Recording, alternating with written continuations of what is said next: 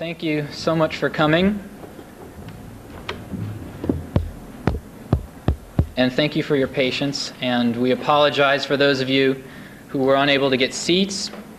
And we apologize for those of you who weren't even able to make it in. The lecture will be broadcast on WPFW, and it will also be broadcast on C-SPAN.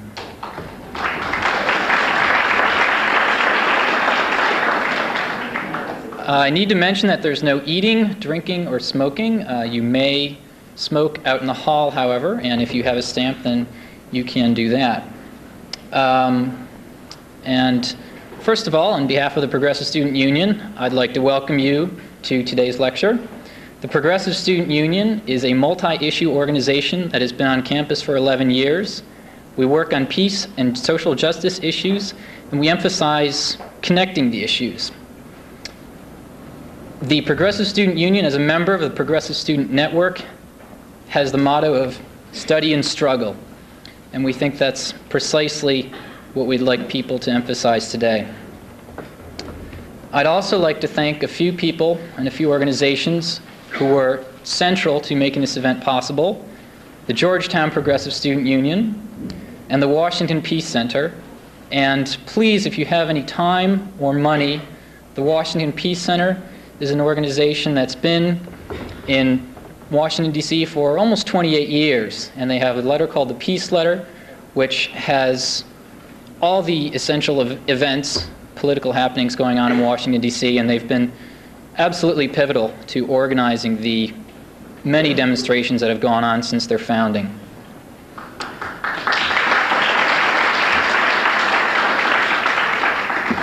I'd also like to thank the Institute for Policy Studies, who, in addition to the Peace Center and the groups mentioned, did some promotional work for us and has been very helpful.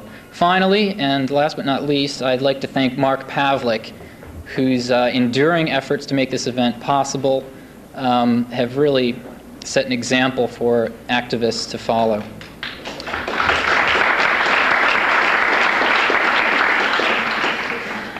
The other endorsing organizations that I will name off briefly are the Asia Resource Center, the American University Peace Studies Program, the Georgetown University Palestine Club, DC CISPAS, NISQA, the Arab American Anti-Discrimination Committee, the Guatemala Health Rights Support Network, Guatemala Health Rights Support Project, the Jewish Committee on the Middle East, Bix Books, Vertigo Books, Middle East Research Information Project, Young Koreans United, and the Korea Resource Information Center. And all these people have literature and tables outside in the hall, and if you haven't looked at them already, please take a minute. Please take a minute to examine the books from Bix, Vertigo, and the South End Press table, which is being staffed by Mr. Pavlik. Some of the announcements. On December 5th, the Progressive Student Union will be hosting an event, a panel discussion on Iran-Contra, BCCI, and the October Surprise, connecting all these to Danny Casolaro. Some of the people on the panel will be Jack Calhoun, the Washington correspondent for The Guardian, Bill Hamilton and Nancy Hamilton, who are the owners of a computer software company, which has a very interesting legal history, and Michael Parenti, a well-known political scientist. Washington, D.C. activists will be gathering for a social on December 6th, and there's information about that available at the Progressive Student Union table out by the elevators. On December 4th, the Progressive Student Union is hosting a movie called Maria's Story, and that's going to be at 7:30, and there's flyers and more information about that available. I have an event from, an announcement from Jewish Committee on the Middle East, that copies of Professor Chomsky's talk today are going to be available through the Jewish Committee on the Middle East. JCOM is the acronym. Dr. Chomsky is on JCOM's advisory committee, as are the Jewish professors at over 150 universities all over the country who support the Palestinian right to statehood and major changes in U.S. Middle East policy.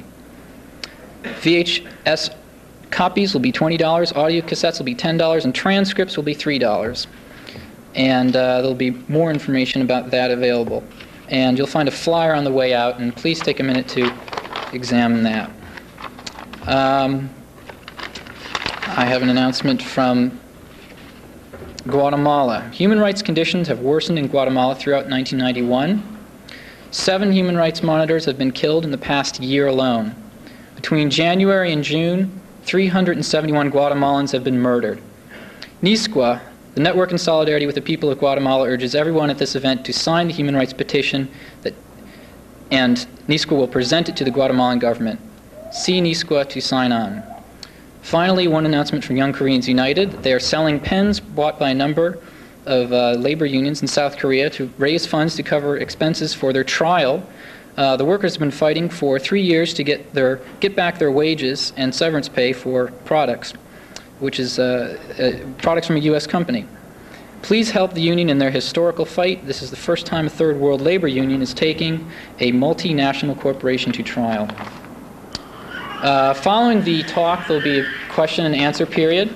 We ask that you please line up behind the microphone in the aisle, and that you keep your questions brief and precise. Finally, by way of an introduction, I'd just like to offer a few comments. I'd like to begin by saying that some of the most basic questions about foreign policy are the most important, and yet they're rarely addressed. Today we'll look at the New World Order and explore the disturbing answers to some of these questions.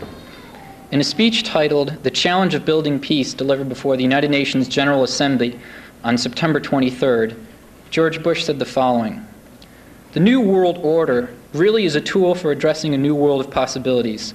This order gains its mission and shape not from shared interests, but from shared ideals. And the ideals that have spawned new freedoms throughout the world have received their boldest and clearest expression in our great country, the United States. Never before has the world looked more to the American example. Never before have so many millions drawn hope from the American idea. And the reason is simple. Unlike any other nation in the world, as Americans we enjoy profound and mysterious bonds of affection and idealism. We feel our deep connections to community, to families, to our faiths. But what defines this nation? What makes us America is not our ties to a piece of territory or bonds of blood. What makes us America is our allegiance to the idea that all people everywhere must be free. The New World Order's prescription for freedom is clearly a blueprint for intervention.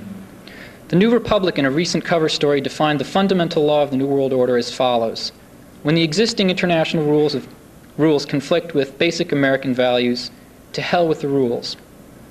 And the corollary: the New World Order should be an assertion of American interests and values in the world, if necessary, asserted unilaterally. Where possible, we should act in concert with others. Where not, we should proceed anyway.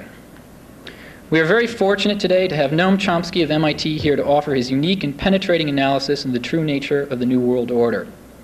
His work has ranged from groundbreaking research in the area of linguistics to a variety of books, including Manufacturing Consent, The Political Economy of the Media, Necessary Illusions, Thought Control in Democratic Societies, The Culture of Terrorism, and 2 volumes on the political economy of human rights, and many others. He has combined his fearless criticism of U.S. foreign policy with a role as a tireless activist, working with organizations such as the Jewish Committee on the Middle East, Fairness and Accuracy in Reporting, and the War Resisters League. He has written for numerous publications such as Lives of Our Times and Z Magazine. We in the Progressive Student Union hope today's inquiry will inspire you to become involved with any of the important organizations addressing the terrifying reality of American foreign policy. Please help me in welcoming Noam Chomsky.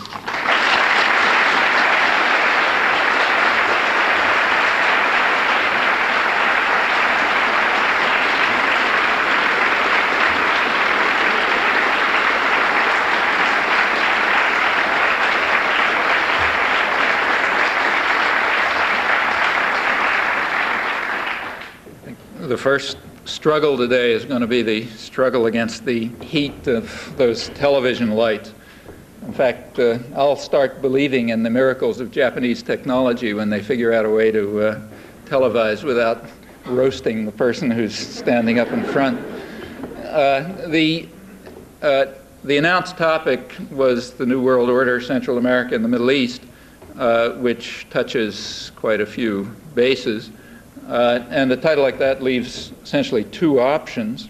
One option is to speak in general terms about the New World Order, which, as far as I'm aware, is the old world order adapted to changing contingencies, as happens all the time.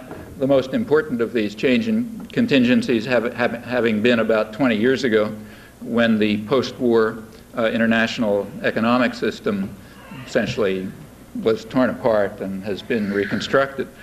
A second option would be to pick some crucial issues, some particular topics, and to use them to illustrate the way the general contours of the New World Order, and that means the Old World Order.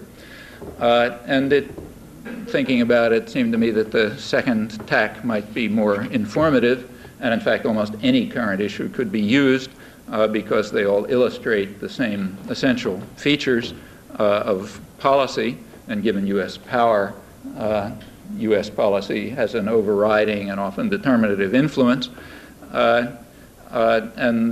Furthermore, they all illustrate the same aspects of the ideological cover within which policy is presented to us, some examples of which you just heard from our illustrious leader. The two examples that are listed in the announcement, Central America and the Middle East, are perfectly natural ones.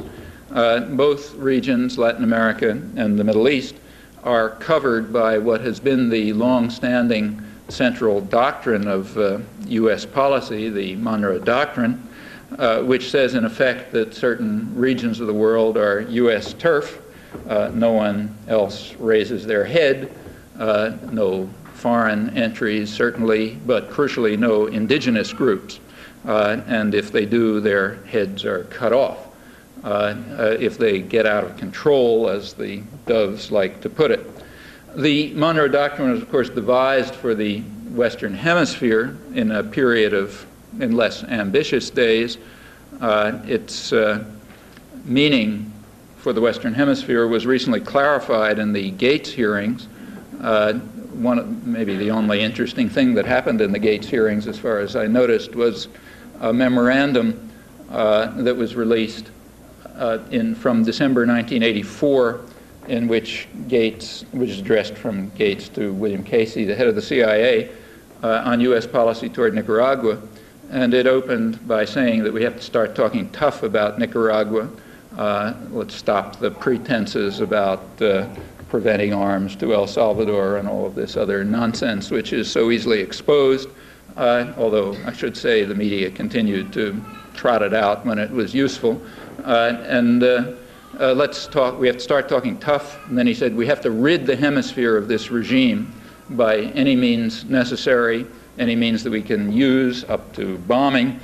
And he pointed out correctly that if we don't accept this commitment to rid the hemisphere of anybody we don't like, we will have abandoned the Monroe Doctrine, which confers upon us that right. Well, it was interesting, actually the day that that appeared, I happened to be talking somewhere in Detroit, and I suggested to the audience that they keep their eyes open to see what the reaction will be to this memorandum, predicting that there would be a null reaction. And in fact, that's true. It never came up in Congress. The media didn't mention it. It wasn't considered one of the big issues. And that's exactly correct, because essentially everyone agrees. Across the spectrum, it's agreed that we have a right to rid the hemisphere, or for that matter, the world, of anybody we don't like by any means that we find feasible and possible, and that he is quite right in saying that is the meaning of the Monroe Doctrine. Well, the Monroe Doctrine was extended to various, in this particular sense, meaning we have a right to rid any area of anyone we don't like. If it was extended to large parts of the world after the Second World War, that's just a reflection of the extraordinary power of the U.S. at the time. And in particular, it was extended to the Middle East, which was described by the State Department right after the Second World War as the most important area in the world in the field of foreign investment. As General Eisenhower described it, the strategically most important area in the world, because of its enormous energy reserves, which have two crucial features. First of all, whoever has influence and control over them has a considerable amount of leverage in world affairs. And secondly, there's a huge flow of capital that comes from the profits from oil production in the cheapest and most abundant areas, and that has to flow back to prop up both the corporations and the general economy of the United States and the country that in internal discussion is called our lieutenant, namely Britain. Addition to this is our lieutenant. The fashionable word is partner, as Mike Mansfield put it in the Kennedy years. So we have to prop up the economy of our lieutenant and, of course, ourselves, more crucially, and control over the energy resources and the profits that flow from them is a major factor in that. That's, in fact, discussed in internal declassified secret top planning documents, but it's also very evident in policy. And we saw examples of that a few months ago. So in other words, Latin America and the Middle East are these are the obvious areas to discuss if you want to consider the core of American U.S. foreign policy interests. Both areas reveal to us quite a lot about ourselves. The reason is because of our overwhelming influence in Latin America for over a century, in the Middle East for half a century. And what we find there can tell us a good deal about who we in fact are, a topic which should be of interest to any honest person.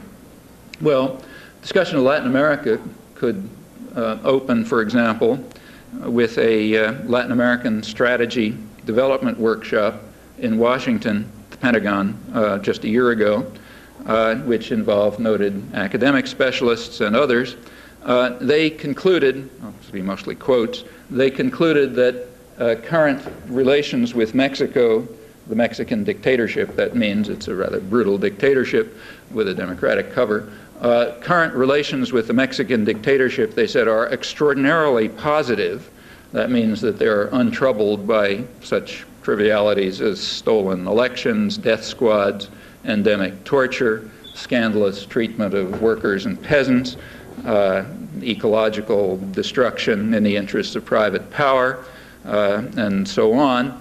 But they said that everything is not rosy. There's some problems on the horizon, and the only problem they note is, I'll quote, a democracy opening in Mexico could test the special relationship by bringing into office a government more interested in challenging the United States on economic and nationalist grounds. So right now everything's fine because it's just a brutal and murderous dictatorship. But if there's a democracy opening, we may have some problems. Because a democracy opening might mean that various popular interests might be reflected, and that would be harmful to the U.S. concern, which is, of course, investment opportunities and the local wealthy classes and so on. Well, that hits the nail on the head. The primary concern of the United States in the third world has, in fact, always, has been the problem of meaningful democracy, which is, in fact, a threat to power and privilege. And that has to be crushed. It has to be crushed abroad, and it has to be crushed at home.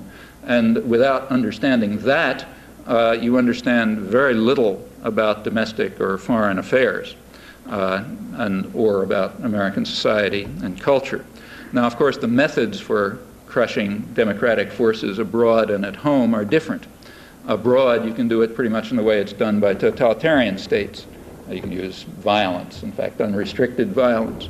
At home, over centuries of popular struggle, the capacity of the state to coerce and control has been limited, so a whole variety of other devices have been needed, but it's been well understood, and it's a major theme of intellectual discourse, if you like, for centuries, that methods have to be found to control and divert what used to be called the rascal multitude, and to keep them from interfering in what is none of their business, namely the management of public affairs. As Walter Lippmann put it, the elements that rule have to be protected from meddling and ignorant outsiders, that is, the mass of the population, and if you can't do it by force, you do it by other means.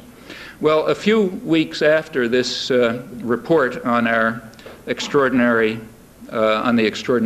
positive relations with the Mexican tyranny, a leading journal in Mexico published an article by reporting on a conference in Mexico, a conference on international traffic of children, minors.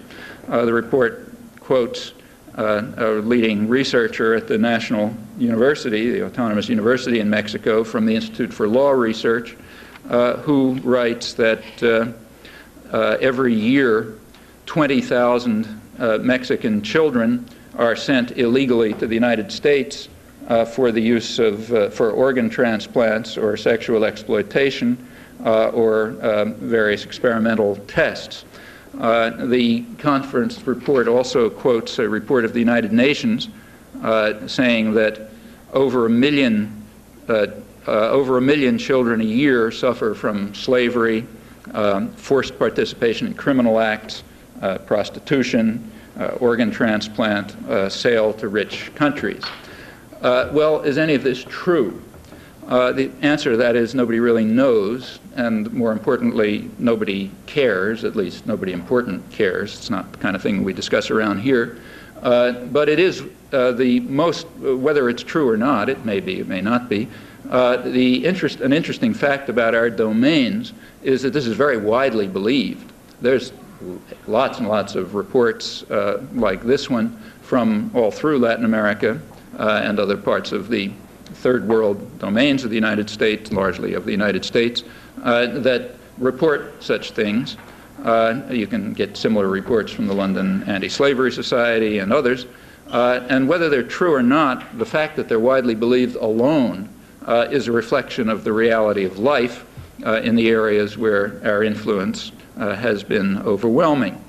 This became much worse during the Reagan-Bush years, which was a period of an enormous catastrophe of capitalism throughout the entire world, aside from the state capitalist industrial countries themselves, which in various ways were able to protect themselves from it. Latin America is a striking example. We might proceed with Latin America by quoting, I'll just pick something that happened to arrive in the mail yesterday, a Latin American church journal, which has an article from Uruguay by a Uruguayan journalist called "The War Waged on Latin American Street Kids," which is a translation of it.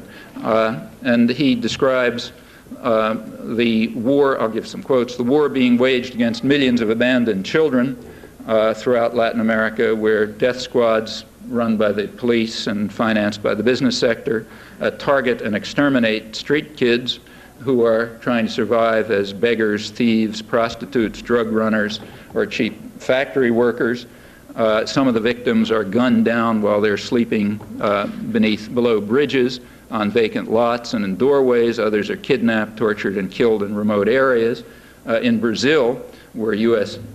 Influence has been decisive, the overthrow of Brazilian democracy was described as the greatest victory for freedom in the mid-20th century by the administration when it took place with no little U.S. support. In Brazil, the bodies of young death squad victims are found in zones outside the metropolitan areas with their hands tied, showing signs of torture, riddled with bullet holes. Street girls are frequently forced to work as prostitutes. In one town, in the first 6 months of 1991, 1,000 so-called disposable children were assassinated. In Guatemala City, another place where we have succeeded in imposing the kind of values we like, the majority of the 5,000 street kids work as prostitutes. They're found with their ears cut off and their eyes gouged out, and so on. In Rio de Janeiro and Sao Paulo, reports indicate an average of 3 children under the age of 18 killed daily by these death squads financed by the business communities. Almost all murders have been attributed to those death squads going on. The journalist points out that this is a region where 183 million people live in abject poverty, so that death by violence is only one of the threats for street children. Regional statistics show that every minute 28 children die from hunger. According to UNICEF, 69 million children survive by doing menial labor, robbing, running drugs, and prostitution.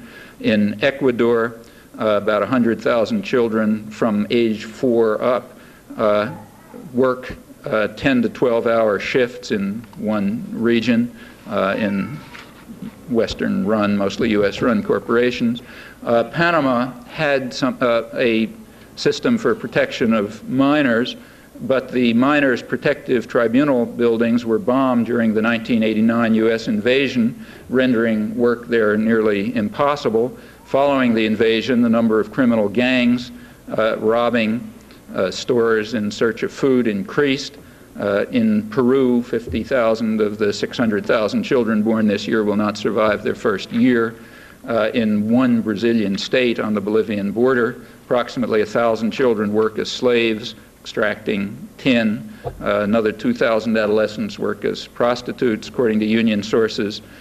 Children work 18 hours a day in water up to their knees and are paid a daily ration of bananas and boiled yucca, reported according to labor union reports. Going on, I won't go on reading it. The journalist ends up saying that until recently, the image of the abandoned Latin American child was of a ragged child sleeping in a doorway. Today, the image is of a body lacerated and dumped in a city slum. Well, we may feel proud of our contributions to this picture of capitalist democracy triumphant in the New World Order, and that's what the New World Order is all about, an intensification of the horrors of the Old World Order. Well, instead of continuing through the Latin American horror chamber, which is what it is, I'll turn to the second area, the Middle East, and let me just, there's a lot to talk about there. To talk about some of our exploits in the Gulf, for example, but instead, let me talk about the topic that's on the front pages right now, and has been for the last several weeks, what's called the Middle East peace process, and in particular the conference in Madrid. This is not now, I'm not going to be continuing with Latin American atrocity stories, but talking about diplomacy, nice, clean topic, so it won't be so bloody. But let's have a look and see what we can learn about ourselves from that. Well, I'm sure you all read the newspapers, and you've noticed that there is universal acclaim for the diplomatic triumph of George Bush and James Baker in Madrid. So let me just remind you of some of the boilerplate. Our heroes, I'll quote now, our heroes exploited the historic window of opportunity opened by their victory in the Gulf to breathe light on the stalled Middle East peace process, showing remarkable courage and vision. That happens to come from Anthony Lewis, who is one of the most critical of U.S. government commentators on U.S. government policies anywhere in the mainstream, and it sort of goes from there over to the real accolades. The United States can at last try to bring about its traditional goals of land for peace and territorial compromise and autonomy for the Palestinians in the context of a general peace, now that the rejectionists are in disarray and the Russians are no longer causing mischief and the bad guys everywhere know that what we say goes, as the president put it last February. That's also true in Latin America, where what we say goes has been true for a long time, with consequences of the kind that I've already indicated. The news columns, they report with considerable awe that the president is dreaming great dreams of peace and justice, and of course marching forward to implement them. That's diplomatic correspondent R.W. Apple in the New York Times. James Baker is praised for his diplomatic skills and his tenacity in putting together what the Times calls the remarkable tableau in Madrid. I should, to be accurate, point out that not everyone agrees that the U.S. has really shown itself to be an honest broker. There are people who claim that Bush and Baker have gone too far in allowing their pro-Arab sympathies to influence what they do. But it's agreed that they're both well on their way to a well-deserved Nobel Peace Prize. Well, that's sort of standard, but more interesting than this kind of rather standard sort of Stalinist-style rhetoric. It's very reminiscent of the days of the genius Stalin and so on, for those of you who remember that kind of stuff. But that's kind of standard. But more interesting than that is the fact that similar perceptions, though without the Stalinoid rhetoric, are pretty widespread in substantial parts of Europe, and that's more interesting. And even, in fact, Europe has to a large extent come to accept the extension of the Monroe Doctrine to the Middle East, which is new, and has also come to accept, to a certain extent, the framework of U.S. propaganda. That's also interesting and a noticeable shift. I think it's one worth studying itself. I think it has to do with the end of the Cold War. Maybe I'll comment on that later. But even more interesting than that is that the euphoria is reaching much further, even to towns and villages in the West Bank and Gaza, where expectations are apparently running quite high. The lead journal of the current issue of the Journal of Palestine Studies, the lead article in it is by an advisor to the Jordanian-Palestinian delegation at Madrid, Walid Khalidi, who lauds the personal commitment of the President of the United States, I'm quoting, in front of Congress and the whole world to a just and comprehensive settlement. And he's also much impressed by the invigoration of international institutions and the new recognition that we can't go too far with double standards. In my view, so that's a pretty broad spectrum. In my view, this is all total illusion. I'll like to give some indication of why. Let's just start with a brief comment on the matter of our abandonment of double standards. By chance, that issue of the Journal of Palestine Studies happened to arrive in my home in the same day that the lead front page story in the newspapers read, U.S. accuses Libya in Pan Am bombing. That's 270 people killed. And the subheading read, Retaliation Wade, says White House. And the editorials issued stern calls for just punishment, overflowing with self-righteousness. The news reports told us that this fiendish act of wickedness had become the horrific symbol of terrorism, quoting the New York Times. Again, it was not entirely uniform. So the New York Times ran an op-ed pointing out that the evidence about Libya was pretty thin and suggesting some government duplicity in identifying Libya. The authors accused the government of letting the Palestinians off the hook at a sensitive moment in the peace conference, and also they charged that Syria and Iran had been let off the hook for similar reasons. The authors of this article representing the dissidents are Robert and Tamara Kupperman. Robert Kupperman is a leading proponent of what's called low-intensity conflict, author of manuals on how to implement it efficiently, manuals in which he defines low-intensity conflict. Here's the definition. It's the threat or use of force to achieve political objectives without the full-scale commitment of resources. That's to be distinguished from international terrorism, which is defined in U.S. Army manuals as the threat or use of force to attain goals that are political, religious, or ideological in nature. In short, low-intensity conflict is international terrorism, as the advocates and practitioners of it are kind enough to inform us in their, not only in their definitions, but also in the practice. So we have a spectrum, then, ranging from those who assumed that the government case against Libya was proven on the obvious grounds that it had been proclaimed, and then on the other extreme, we had skeptics who are leading proponents of international terrorism and think that the case hasn't quite yet been proven and we should go after other favored enemies like Palestinians. So the issue is, should we mete out stern justice to Libya alone or also to other official enemies, and should we use bombing or maybe some other technique? Well, that's what's known as an independent press in a free society. Now, there were some things that were not discussed, at least I didn't see them discussed. For example, one thing not discussed was the worst air tragedy of the decade. That was a bombing of an Air India plane in 1985, which killed 329 people. There's a book by Leslie and Andrew Coburn called Out of Control. which discusses some of the background for this. Apparently, the two people who bombed it were trained in a paramilitary training camp in Alabama. This was supposedly a sting operation that went out of control. The fact that the U.S. had been involved in training the people who bombed it was acknowledged a couple of months later by the Attorney General, Edwin Meese, in India, who sort of promised the Indians we'd be careful to see that that doesn't happen again.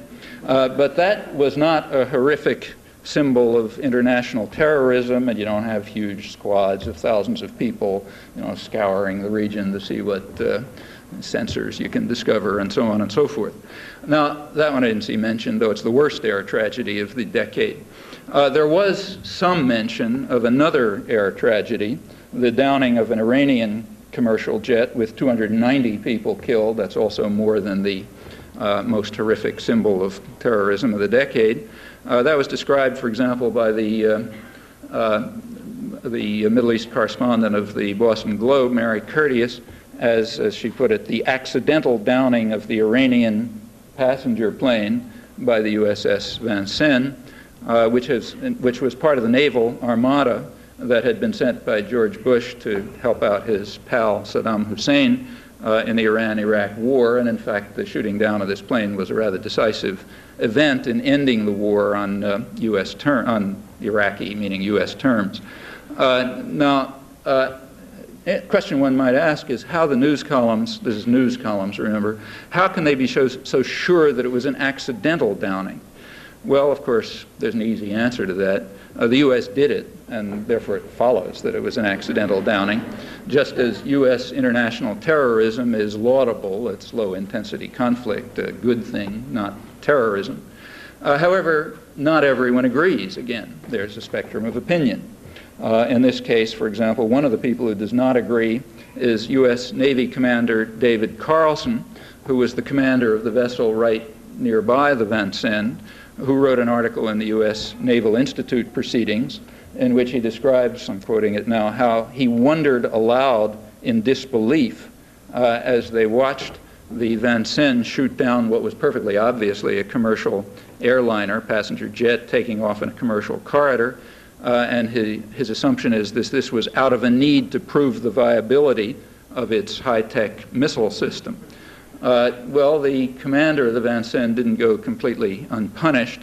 The president reacted. He granted him the Legion of Merit Award, along with the officer in charge of shooting down the commercial airliner, for exceptional, I'm quoting from the citation, exceptionally meritorious conduct and outstanding service, and for the calm and professional atmosphere under his command in the Gulf. The shooting down of the airliner was not mentioned in the citation, although that's the only known action of the Vincennes. The media kept a dutiful silence about this, at least at home. In more civilized parts of the world, like, for example, Malaysia, third world journals were quite open about reporting the facts, including the Legion of Merit Award, in reviews of U.S. international terrorism, which they don't understand is only low-intensity conflict and accidental. Libya's response to these charges was a call for a hearing by the World Court or some other international inquiry, a call that was regarded as reasonable by the Arab League, but it was, of course, dismissed here without any discussion as utter nonsense. That's what's known as invigoration of international institutions, just as what I just described is what's known as the abandonment of the double standard. Well, for those who are willing to consider fact, what I've just mentioned is like a crumb from a mountain of evidence that illustrates what a Salvadoran Jesuit journal recently described as the ominous halo of hypocrisy covering U.S. statements and actions, an ominous halo of hypocrisy that sickens and disgusts any honest person who suffers through the daily output of the commissar culture. That's a major element of the New World Order, just as it was a major element of the Old World Order. Well, let's put that aside and turn to the third feature that the lead article in the journal Palestine Studies finds so encouraging, along with most other opinion, the personal commitment of the president to a just and comprehensive settlement.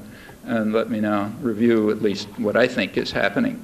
It seems to me three major questions arise about what's going on right now. One is, why is it happening now? Why this big diplomatic flurry right now? Two, is there a break with traditional American policy? And three, what about the apparent conflict between the United States and Israel? Well, let's start with the first. Why right now? And in fact, we might turn back to page 1 of the Boston Globe, which has that lead story about the U.S. charges against Libya. That's the lead story, and by accident or because they got a subversive in the editorial board or something, there's an adjacent story right next to it, which discusses White House concerns over polls that show that George Bush is falling rapidly because of the problems with the domestic economy. Well, could there be a correlation between those facts?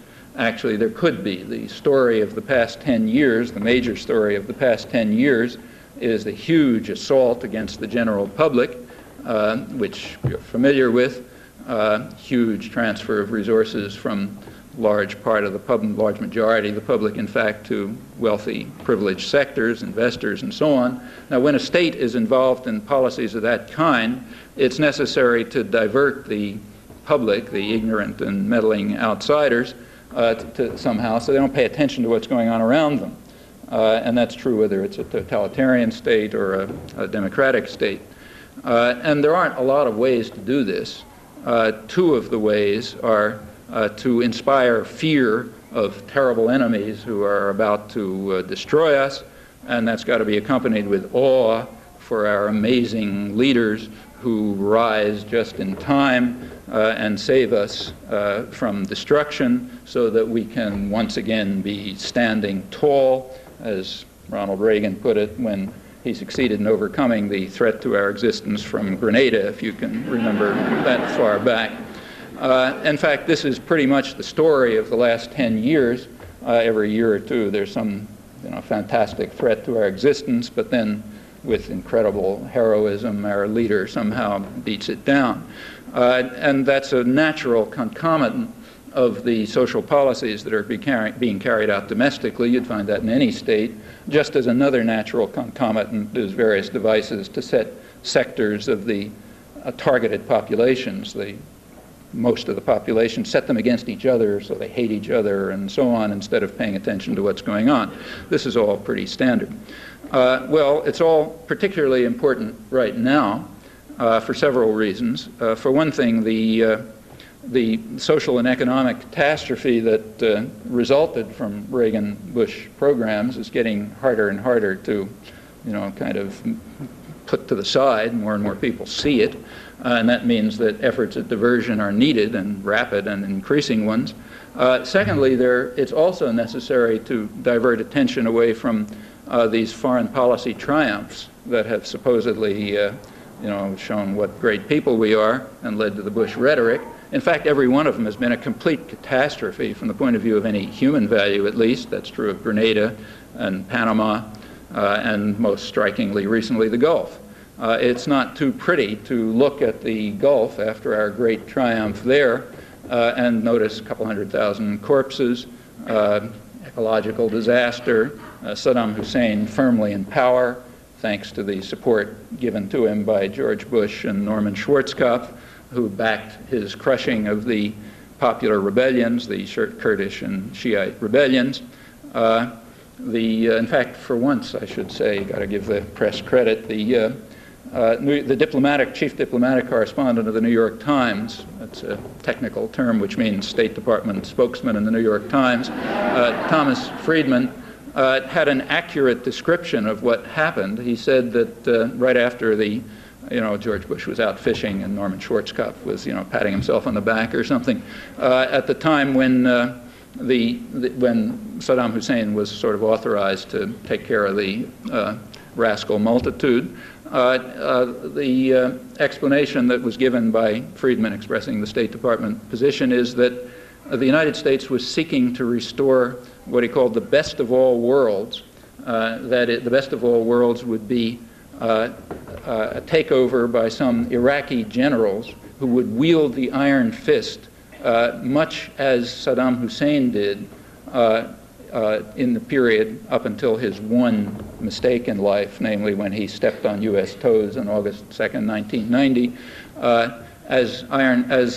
wield the iron fist as Saddam Hussein had done, much to the satisfaction of the U.S. allies, Saudi Arabia and Turkey, and of course the boss in Washington. Well, that's essentially correct.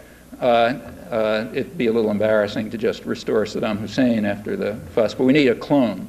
We got to find somebody exactly like him, and surely we don't want to allow anything as dangerous as a democracy opening in the Middle East any more than we want a democracy opening in Latin America, or for that matter in the United States. And if the way to block it is by supporting Saddam Hussein's iron fist, well, you know, in the interests of what's called pragmatism, that's what we have to do. Pragmatism is a nice technical term that means doing anything you feel like for your own interests, and therefore we pursue pragmatism, and that overcomes even our high moral commitments to human rights and so on and so forth. Well, so there is a need to divert attention, but still it leaves a kind of a bad taste. I mean, maybe the smart guys understand that this is the right thing to do, but the population, having been aroused to considerable hysteria over the need to destroy the beast of Baghdad, has a kind of a tough time figuring out these subtle points about why we're supporting him while he's massacring everybody in sight. So you got to overcome that somehow. There also are regional problems. The Arab tyrannies that lined up in the Gulf Crusade, these are what the British imperialists in their day called the Arab facade that manages the local oil system in the interests of the imperial powers. The British view was that we should veil absorption of the colonies behind constitutional fictions such as buffer state or sphere of influence and so on. But of course, as Lord Lloyd George put it when complimenting the British on blocking a disarmament, an international disarmament agreement, he said we have to reserve the right to bomb the niggers. That's the sort of bottom line. So we reserve the right to bomb the niggers, but you got to have this Arab facade out there that, you know, you sort of pretend are countries, but they're actually managing the local wealth for you. Those guys have a problem too. Though tyrannies, like any tyranny too, has to preserve a certain degree of credibility with population. And if they are exposed as just agents of the United States in restoring the traditional Anglo-American condominium over the wealth of the, you know, that lies under the ground in the Arab world, that won't be so good for them. So they need something. And thirdly, continuing with the urgency of the peace process, so-called, there is, in fact, a window of opportunity. That's not a joke. It is, in fact, correct. Bush is largely correct in saying that what we say goes, and in fact, that means that what you see in the Gulf is what we say, because that's what we want. We have held all the cards. And now that what we say goes, we can ram through traditional U.S. policies, which takes us to the second point. What are traditional U.S. policies, and is there a break with them? Well, the simple answer to the question, what are U.S. policies, of course, the way in which we're going to, you know, get credit for this in the Arab facade is going to get some, you know, sort of credibility is by dealing with the festering Palestinian problem. The simple answer to what U.S. traditional policy is very straightforward. It has been adamant and inflexible opposition to the peace process. Now, before I continue, I have to make a side comment on political discourse. Every term of political discourse has two meanings. It has a dictionary meaning, and it has what we might call the PC meaning, the politically correct meaning. That is the meaning that's used to advance power ends. And they're always different. So, for example, terrorism in the dictionary meaning is what the Army Manual says, the threat, the use or threat of force to advance political ends. But in the PC meaning of the word, International terrorism is the threat or use of force to implement political ends when it's carried out by others, not when it's carried out by the United States or client states. Then it has another name. It's called retaliation or defense of freedom or something like that. The same is true of the term democracy. There's a dictionary meaning in which a state is democratic, society is democratic to the extent that the population has some meaningful way of participating in managing their own affairs. But then there's the PC meaning, in which democracy means the rule by elements that appreciate the transcendent needs of those who own American society and therefore must govern it. I borrow one of the favorite maxims of the Founding Fathers. That's the principle on which the country was founded, and only those who understand that are capable of participating in democracy in the PC sense. Well, the same is true with the term peace process.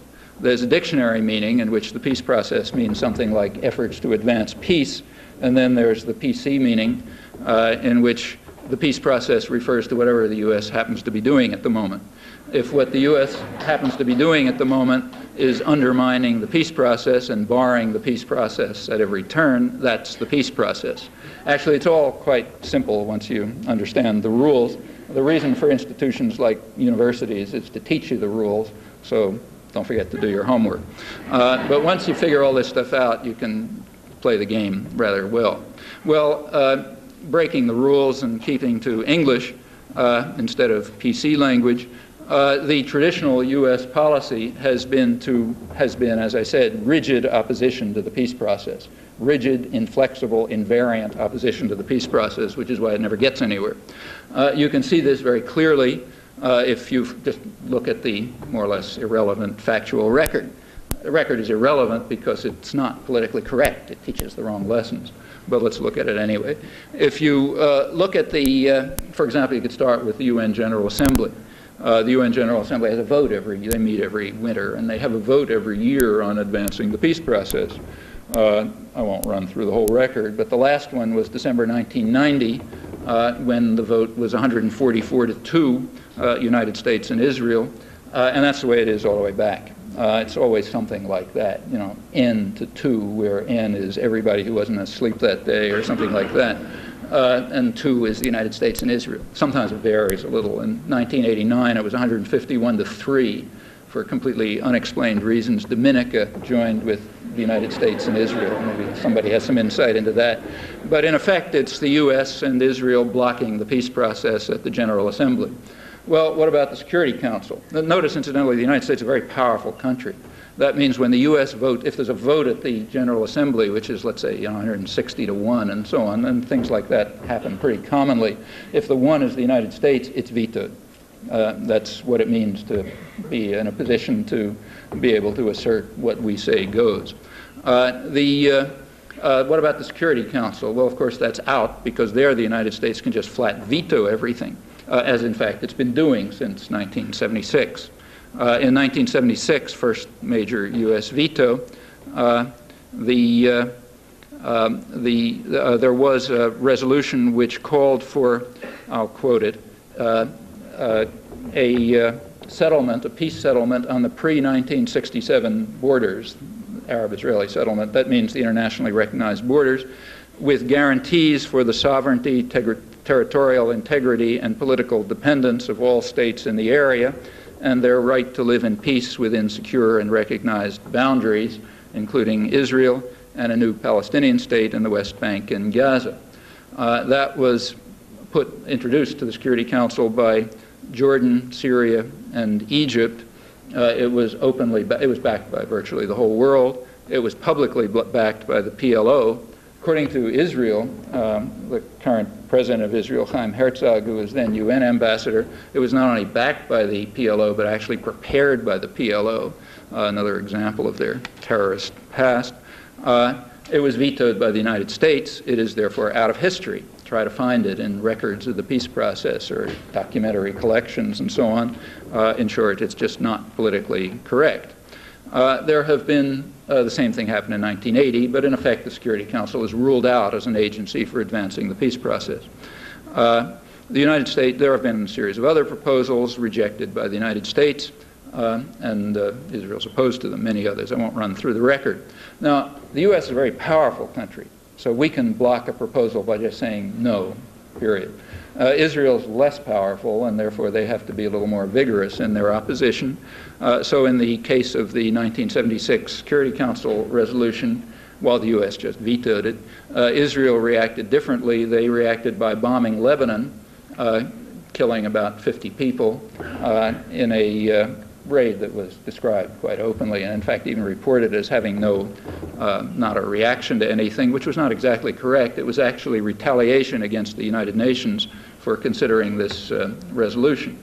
And in 1980, when Saudi Arabia announced the so-called FAD plan, which again sort of along the same lines, most of those plans are along the same lines, Israel reacted, according to the Israeli press, by sending phantoms, which probably means nuclear-armed phantoms, over the oil fields. And the Hebrew press pointed out that foreign intelligence agencies are digging into their files to look up their records on the capacity of Israel to destroy the oil fields, meaning push too far, things we can do.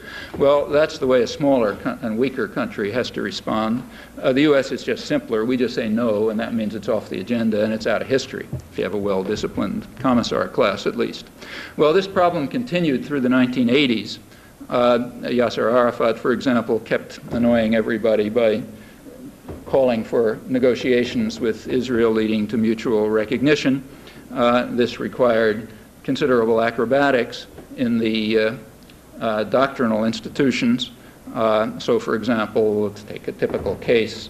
The current chief diplomatic correspondent of the New York Times, again, Thomas Friedman, who was Jerusalem correspondent then, he had to do things like, say, if headlines in the Israeli press said Arafat offers negotiations, Peres, supposed to be the dove, says no, there had to be an article by Thomas Friedman a couple of days later saying the Israeli peace movement has never been more distraught.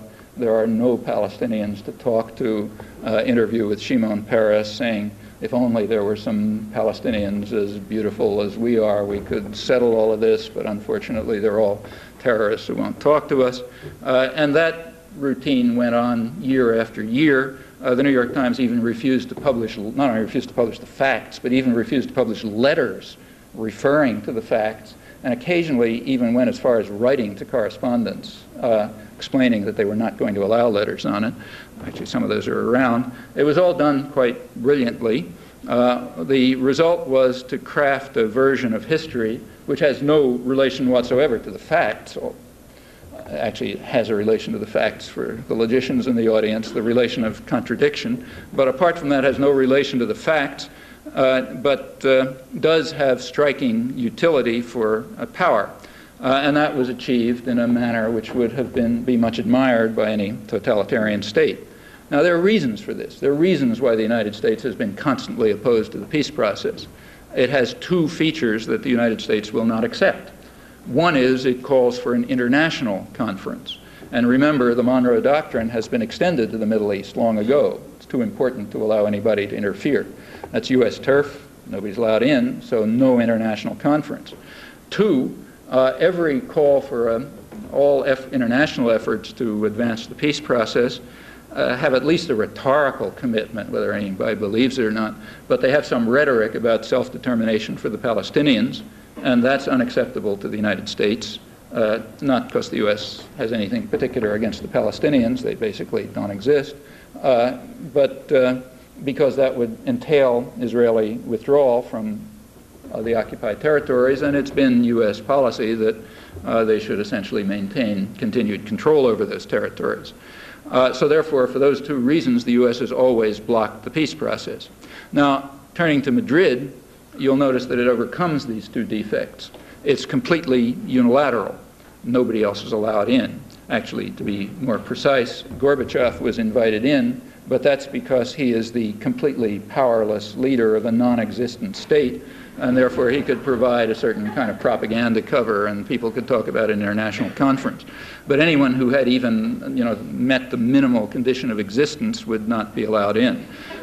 Secondly, you'll notice, again, that there were nothing for the Palestinians. In fact, that's built into the very structure of the conference. They are part of a joint Palestinian-Jordanian delegation, which is the traditional U.S. policy that there is no independent Palestinian nationalism, hence no issue for them to talk about.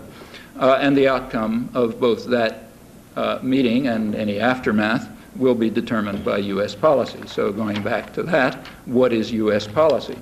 Well, here you can find out, actually. There's the U.S. government has been kind enough to inform us. There's a public record. Can't find it in the media, as far as I'm aware, but it's there. You can pull out the documents. Some of it is even in the media occasionally. The U.S. position was made very clear in fall of 1989 by James Baker with what was then called the Baker Plan. The Baker Plan then had to do with negotiations between Jordan, Israel, and Egypt, with some Palestinians who we like allowed in. And Baker presented 5 points, and the 5 points were that, you can read them in the State Department bulletin, that one point was directed to the Palestinians. It said that any Palestinians who are permitted in by their overseers, the United States and Israel, will be permitted to discuss one topic, namely implementation of the so-called Shamir Plan. And in public statements at the same time, Baker made it clear and explicit that, as he put it, the only plan under consideration is the Shamir Plan. There is no other initiative on the table. So we want to find out what U.S. policy is. We turn to the Shamir Plan, which is in fact the Shamir-Peres Plan, the coalition plan of the Labor-Likud government, two major parties in Israel, which had been put forth in May and was now endorsed. And the Shamir-Peres plan has, actually the Shamir-Peres-Baker plan has three basic principles. Principle one says there can be, I'm quoting it, there can be no additional Palestinian state, meaning there already is a Palestinian state named Jordan. And if Palestinians and Jordanians and the rest of the world don't agree, that just shows they're kind of, anti-Semites or ignorant Arabs or something like that. So there's no issue of Palestinian self-determination. There already is a Palestinian state, that's Jordan, and there can't be an additional one. Point number two says there can be no change in the status of the occupied territory, they don't call it occupied, of the territories, meaning Gaza Strip and West Bank, except in accordance with the basic guidelines of the government of Israel, which bar any form of Palestinian self-determination. Point number three says no PLO, meaning Palestinians can't pick their own negotiation or representatives, even to sign a capitulation. Point four, there's a fourth point, it says there will be what are called free elections run under Israeli military control, and if you've ever looked at a television set, you know what that means, with most of the Palestinian national leadership rotting away in prison camps without charges. Those are free elections. So that's it. That's the Shamir-Peres-Baker plan. Nothing much has changed. Sometimes it's called autonomy. That's the current term for it. In the Israeli press, more honest than here, one of the leading and most respected Israeli journalists, Danny Rubenstein, right in the mainstream and no particular dove, recently, just a couple of weeks ago, described autonomy as the kind of autonomy that exists in a prisoner of war camp, where the prisoners are autonomous, I'm quoting it, where the prisoners are autonomous to cook their own meals and run cultural events.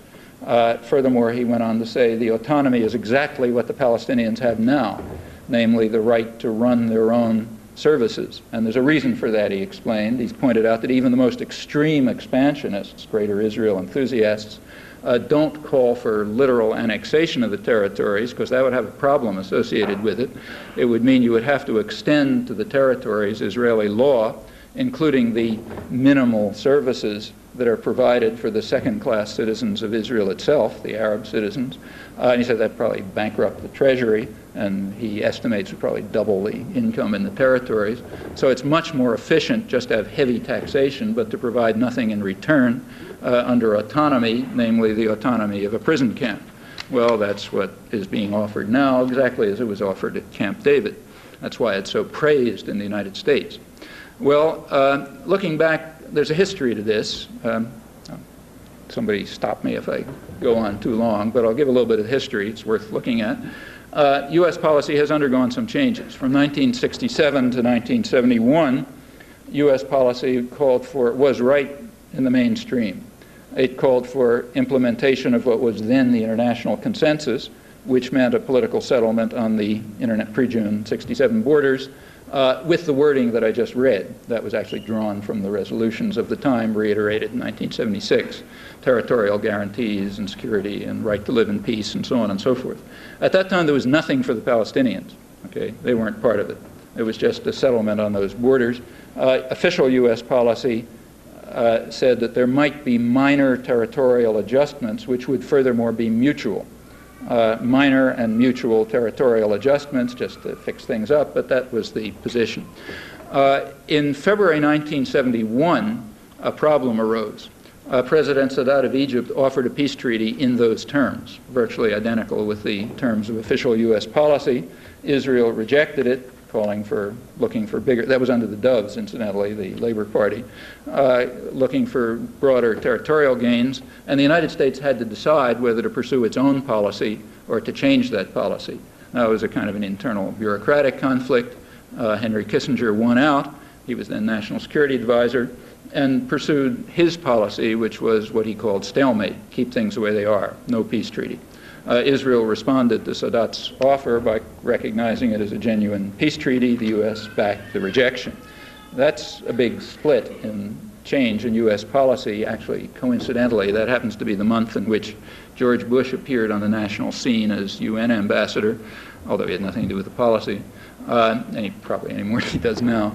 But ever since then, the U.S. policy has been flatly rejectionist. And separated from the rest of the world in the manner that I described. Now, from 71 to 73, that was a period of, for those of you who know this history, of great triumphalism, both in the U.S. and Israel. The assumption was that Israel had overwhelming military power. You could disregard the Arabs altogether. As the former chief of military intelligence in Israel, Yehoshaphat Harkabi, now a Dove incidentally, as he put it at the time, war is not the Arabs' game. They don't know which end of the gun to hold, so we can just keep the stalemate. And Kissinger accepted that, so there was no need to respond to Sadat's offers or anything. Now, in October 1973, those illusions were shattered. Turns out they did know which end of the guns to hold. There was a kind of a near thing. Policy had to shift. Kissinger, who is incidentally no great genius, does understand things like violence. He had a pretty good understanding of that. And he could see that that Egypt had it, so therefore he had to pay attention to them. And therefore U.S. policy shifted. And it shifted in the perfectly natural way. Since Egypt could not simply be dismissed as a basket case, the thing to do was to incorporate it into the U.S. system, that is to accept Sadat's actually long-standing offers to turn Egypt into a U.S. client state and to remove it from the conflict. That's the major Arab military force, and if you remove it from the conflict, you've essentially eliminated the only Arab deterrent, which means that Israel is then free to continue to pursue the major policies which the U.S. supports and pays for, namely integrating the occupied territories and attacking its northern neighbor, Lebanon. Well, that is the Camp David Agreement. Kissinger's shuttle diplomacy was culminated in the Camp David Agreement, which had exactly these properties. And that was quite obvious at the time to anyone who was willing to look at the facts without ideological blinkers, and it's incidentally conceded in retrospect. It's called ironic. Ironic is another one of those technical terms which refers to the predictable consequences of intended U.S. actions which happen to conflict too radically with the professed values. So that's what's called ironic in the political science literature and so on. And that's a term that applies very broadly to almost everything. So that was ironic, but as I say, it was obvious to any 10-year-old at the time. And as I say, it's now conceded. Well, that's exactly what Israel did, of course, with huge U.S. aid. The Carter administration raised aid to the stratosphere so that Israel could, in fact, continue to do this with the Arab deterrent removed. Well, then comes the invasion of Lebanon. Actually, there was one in 78, another in 1982. its purpose was to destroy the moderates in the PLO. That was again conceded. That's widely conceded and pointed out at the time. Not even conceded, proclaimed in the Israeli literature. General Harkabi pointed out that this was a war for the West Bank. The problem was PLO moderation. They kept making these annoying demands for negotiations leading to mutual recognition and so on, and that's no good. We want them to go back to terrorism, like shooting down planes and that kind of stuff. Then they're easy to deal with. The point was actually put rather well by the editor of the New Republic, Martin Peretz, in a speech in an interview in Israel right on the eve of right before the 1982 invasion. He advised Israel, I'm quoting, to administer to the PLO in Lebanon a lasting military defeat that will clarify to the Palestinians in the West Bank that their struggle for an independent state has suffered a setback of many years. Then the Palestinians will be turned into just another crushed nation like the Kurds and the Afghans, and their problems, which are beginning to be boring, will be forgotten. Well, you know, it's possible that with regard to the Afghans, that if you go to some of the more extreme Stalinist elements in the Communist Party bureaucracy, you could hear similar comments on the Afghans back in those days. And I should say that Peretz's comments on his attitude toward the Kurds do rather accurately capture U.S. policy toward them, as we've just seen again. Well, that's U.S. policy. It stays like that until today. Now there's a spectrum, as always. There are the hawks and the doves, so let's look. According to the hawks, the Palestinians deserve nothing like other crushed nations. And then there's the doves, and here, a good example is Thomas Friedman again.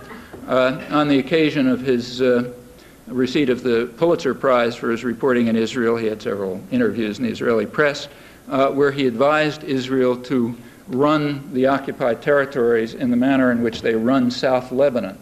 Now that means under the control of a terrorist mercenary army, which with big prison camps where you hold hundreds of torture chambers, actually, where you hold hundreds of hostages to ensure that the villages submit to the rule of the terrorist mercenary force, and you bomb beyond the borders when you feel like it, and so on. He said that's the proper way to run the occupied territories.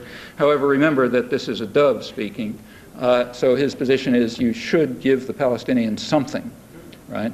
And what he actually said is, he said, if you give, quoting, if you give Ahmed a seat in the bus, he may limit his demands. So you ought to give Ahmed a seat in the bus. Well, again, you could imagine somebody, maybe there's some, Nazi somewhere who's advising the Syrians that they should run what is now Israel, the way they run the Bekaa Valley in Lebanon, but they should give Jaime a seat in the bus because then maybe he'll limit his demands. That would be the doves. Or maybe somebody's advising South Africa that you should give Sambo a seat in the bus and maybe he'll shut up or something. Well, that's the doves. So again, there's a spectrum, and we learn a little more about ourselves by looking at it. Well, the doves' view is that the Palestinians should be given a seat in the bus, namely autonomy, the autonomy of a prison camp, basically what they have now, but nothing more. No citizenship, no independence. The great achievement of the Madrid Conference, and the one that's called forth such raptures in the American press, is that the Palestinian representatives, permitted in by the United States, have partially agreed to this. So the news, actually the Israeli lobby is naturally quite enthusiastic. The New York Times the other day has an op-ed by the deputy director of something called the Washington Institute for Near East Policy, which is an organization that journalists go to when they don't want to express their own opinions, but they want their support for Israeli policies expressed for them by an objective outsider. That's a standard journalistic trick. The Washington Institute for Near East Policy has no other function, as far as I'm aware, than to provide such statements. Its deputy director notes, I'm quoting, that gains were made in Madrid. The Palestinians reversed their 13-year rejection of autonomy, which was called for in the Camp David Accords, the accords welcomed by Menachem Begin, because they removed the Arab deterrent from the conflict and offered Palestinians the autonomy of a prisoner of war camp, as the mainstream Israeli press points out. Well, the news columns in the U.S. are much impressed by what they call, quoting the New York Times, the Palestinian self-adjustment to the real world. That is, the acceptance of a period of autonomy under Israeli domination, during which Israel can establish the facts of permanent domination with enormous subsidies from U.S. taxpayers. The idea is that now that Ahmed has limited his demands, he's praised for what is called the new pragmatism, this willingness to accept half a loaf under Israeli domination instead of the all or nothing demands. That's referring to the demands for self-determination in a Palestinian state alongside Israel, a totally absurd idea, supported only by the entire world outside the United States and its Israeli client, and therefore, by definition, extremist, rejectionist, and not pragmatic. Pragmatic means self-adjustment to the real world, which is what we say goes. If you do that, then the news columns are willing to welcome you as pragmatic. That's Clyde Haberman, and the same is true of a host of others. I won't bother referring to it. In fact, so much of it that I won't, too late to talk about. But it's standard. Open the press at random and you'll find similar praise for the new pragmatism. Until 1988, continuing the history a little bit, the U.S. was quite satisfied with the status quo, as was Israel. In 1988, the Intifada was beginning to raise some costs, costs for Israel to control it, costs for the U.S., which in fact was becoming something of a laughingstock internationally because of the increasingly desperate insistence that the Palestinians were not repeating magic words produced by George Shultz for them to say. It became a joke, in fact. So the U.S. made the obvious decision to pretend that the Palestinians had capitulated and impose upon them the U.S. position, say, okay, they accepted our position. There's actually a name for that in the diplomatic literature. It's called the Trollope ploy, referring to Trollope. This was done by the Kennedy administration, who you remember were big intellectuals, so they referred to things like novels. And the references to Trollope novel where the heroine interprets a meaningless gesture by, the hero or whatever as an offer of marriage. So the trick is, if you're really stuck in a diplomatic corner, what you should do if you have enormous power and control over the world information system is pretend that the other guys accepted your demands and then stick them with it and count on the media and the academic scholarship and so on to say, yeah, they capitulated to your demands. In mid-December 1988, George Shultz, that was at the time, went through this comic act, claimed that Yasser Arafat had said the magic words. In fact, as any literate person could see, he was saying exactly what he'd been saying for years. It was just as far from the U.S. demands as ever, and no Palestinian spokesman could ever accept the actual U.S. demands. But now they were stuck with it because George Shultz had said so, and everybody repeated it, so that ended that story. The U.S. then moved to what was called a dialogue with the Palestinians. They were offered a opportunity to have tea in the master's antechamber, where they were told in the first meeting, transcripts were leaked and published in Israel and and Egypt, not here, though they were in English in the Jerusalem Post, so everybody could read them. The transcripts of the first meeting, the U.S. told Palestinian representatives that they should understand two things. One, there would be no international conference, so forget about that. And two, they should call off the Intifada, or what the U.S. described as the riots, which we regard as terrorism against the State of Israel. So in other words, go back to the previous status quo and forget about any political settlement, and then we'll agree to talk to you. Well, this was understood very well within Israel, I should say. The defense minister, Yitzhak Rabin, of the dovish Labor Party, had a meeting with Peace Now leaders shortly after the opening of the dialogue, and he told them, don't worry about it, it's quite okay, we're in favor of it. He said the dialogue is a low-level dialogue which is completely meaningless and which will provide us, he said, with a year or more to crush the Intifada by force. And he assured them they will be crushed. Well, that's what happened. They were crushed. There's a limit to what flesh and blood can endure. Violence works. The dialogue diverted attention as needed, as intended. Then came along the diplomatic initiative to divert the Baker-Paris-Shamir plan, purpose of which was to divert any attempt to implement the real peace process. That brings us right up till today. That's, as far as I can see, that's what's happening at Madrid. Well, just last comment, there's some thinking behind this. There is a strategic conception behind it. It's one which is more or less permanent.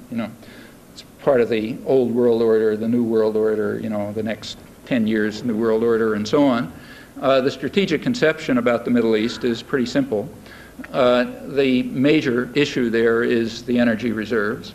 The U.S. has to control them. Nobody else is allowed to interfere. U.S. turf, too important.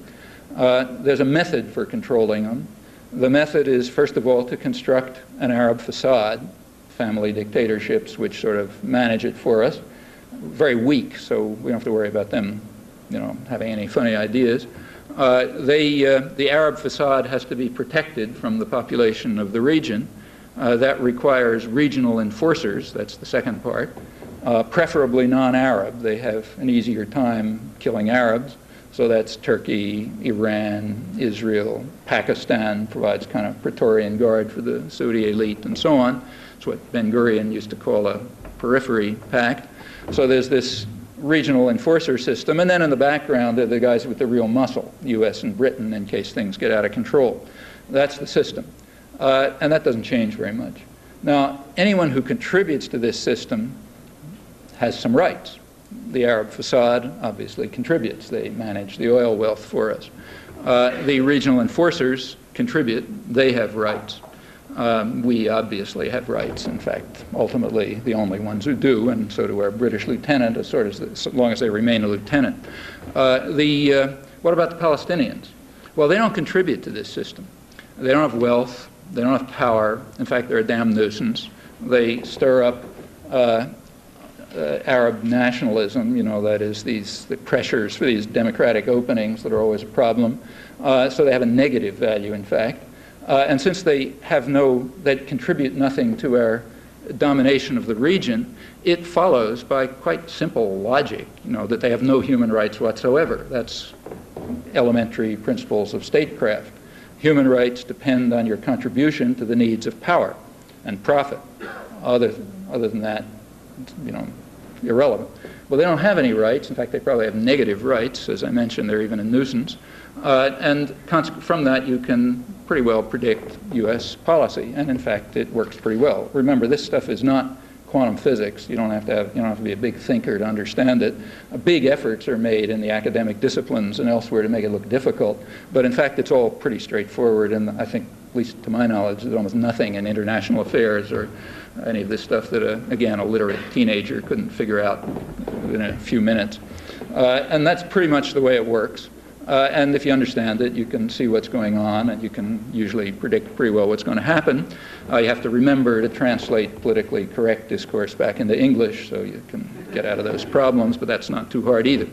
Well, the thinking with regard to the Palestinians, the position really has not changed as far as I'm aware since about 1948. At that time, back in 1948, the Joint Chiefs of Staff already recognized Israel. They were impressed by Israel's military victories, and they recognized it as the second most powerful regional military force and a possible potential base for U.S. power. That relationship then got established in later years that there's no time to discuss. There was also a discussion of the Palestinians. The Israeli foreign records show it. The U.S. didn't talk about them much and didn't care about them. But the foreign ministry in Israel, Moshe Sharet's foreign ministry, this is incidentally the Doves, pointed out that in their internal records that the Palestinians, they said, they will be crushed, they will be dispersed like human waste and join the most impoverished masses in the Arab world. So there's no worry about them. As Martin Peretz put it, they're just another crushed nation like the Kurds, and therefore there's nothing much we don't have to pay much attention to them. That's been the policy ever since. And as I just mentioned, that was Yitzhak Rabin's statement to the Peace Now leaders in February 1989, He assured them that they will be broken. Well, will they be broken? Actually, the answer doesn't lie in the Middle East. It lies in the hands of those who are funding the operation. There is certainly no hope in the president, any faith in the president's noble intentions or other illusions.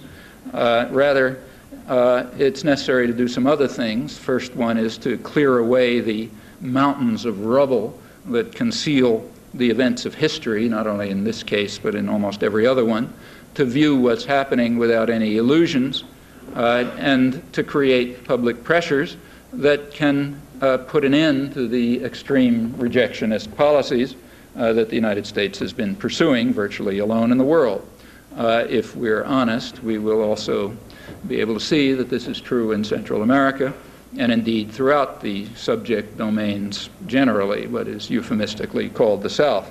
The President is right to a degree when he says that what we say goes. What remains to be determined is what we choose to be. Thanks.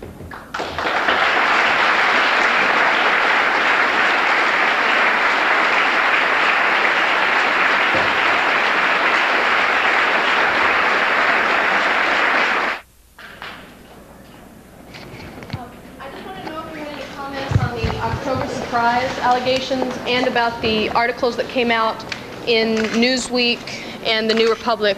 About the October surprise? Yeah, discrediting. The question is, do I have any comments about the October surprise allegations? Not particularly. I, to tell you the honest truth, haven't really followed it much. And the reason I haven't followed it much is I just don't think it's all that important, to tell you the truth. I mean, I wouldn't regard it as particularly surprising if the Reagan-Bush administration had tried to figure out a way to make a deal with the Ayatollah Khomeini to hold off on the hostages until after the election. However, I think that Khomeini would have done it whether they made any effort or not. I think that Reagan and Khomeini, you know, Reagan didn't exist, but the people around Reagan and Khomeini probably recognized each other as the kind of folk who can do business with each other. You know, they're the kind of guys we like. They didn't particularly like Carter, who wasn't all that different, but had these annoying characteristics of coming out with sermons about human rights and so on, which didn't have a lot of effect in policy, but kind of were irritating. The Reagan-Bush people were just straight, you know, just straight thugs. They get along with each other just fine, and it would have made a lot of sense for Iran to deal with them rather than Carter. So whether the allegations are true or not, I don't think they would have had a lot of effect on anything that happened. As to their possible connection to the, nor do I find it in the least surprising that people should try to steal elections. I mean, that's just standard. Everybody tries to do that. So I don't understand what maybe I'm missing something, but I don't understand what the importance of the issue is. If it's supposed to have something to do with with the sale of U.S. arms to Iran via Israel, that's almost certainly false, because there's a real logical problem there that you have to deal with, quite apart from what the facts may be. So suppose we grant the whole story.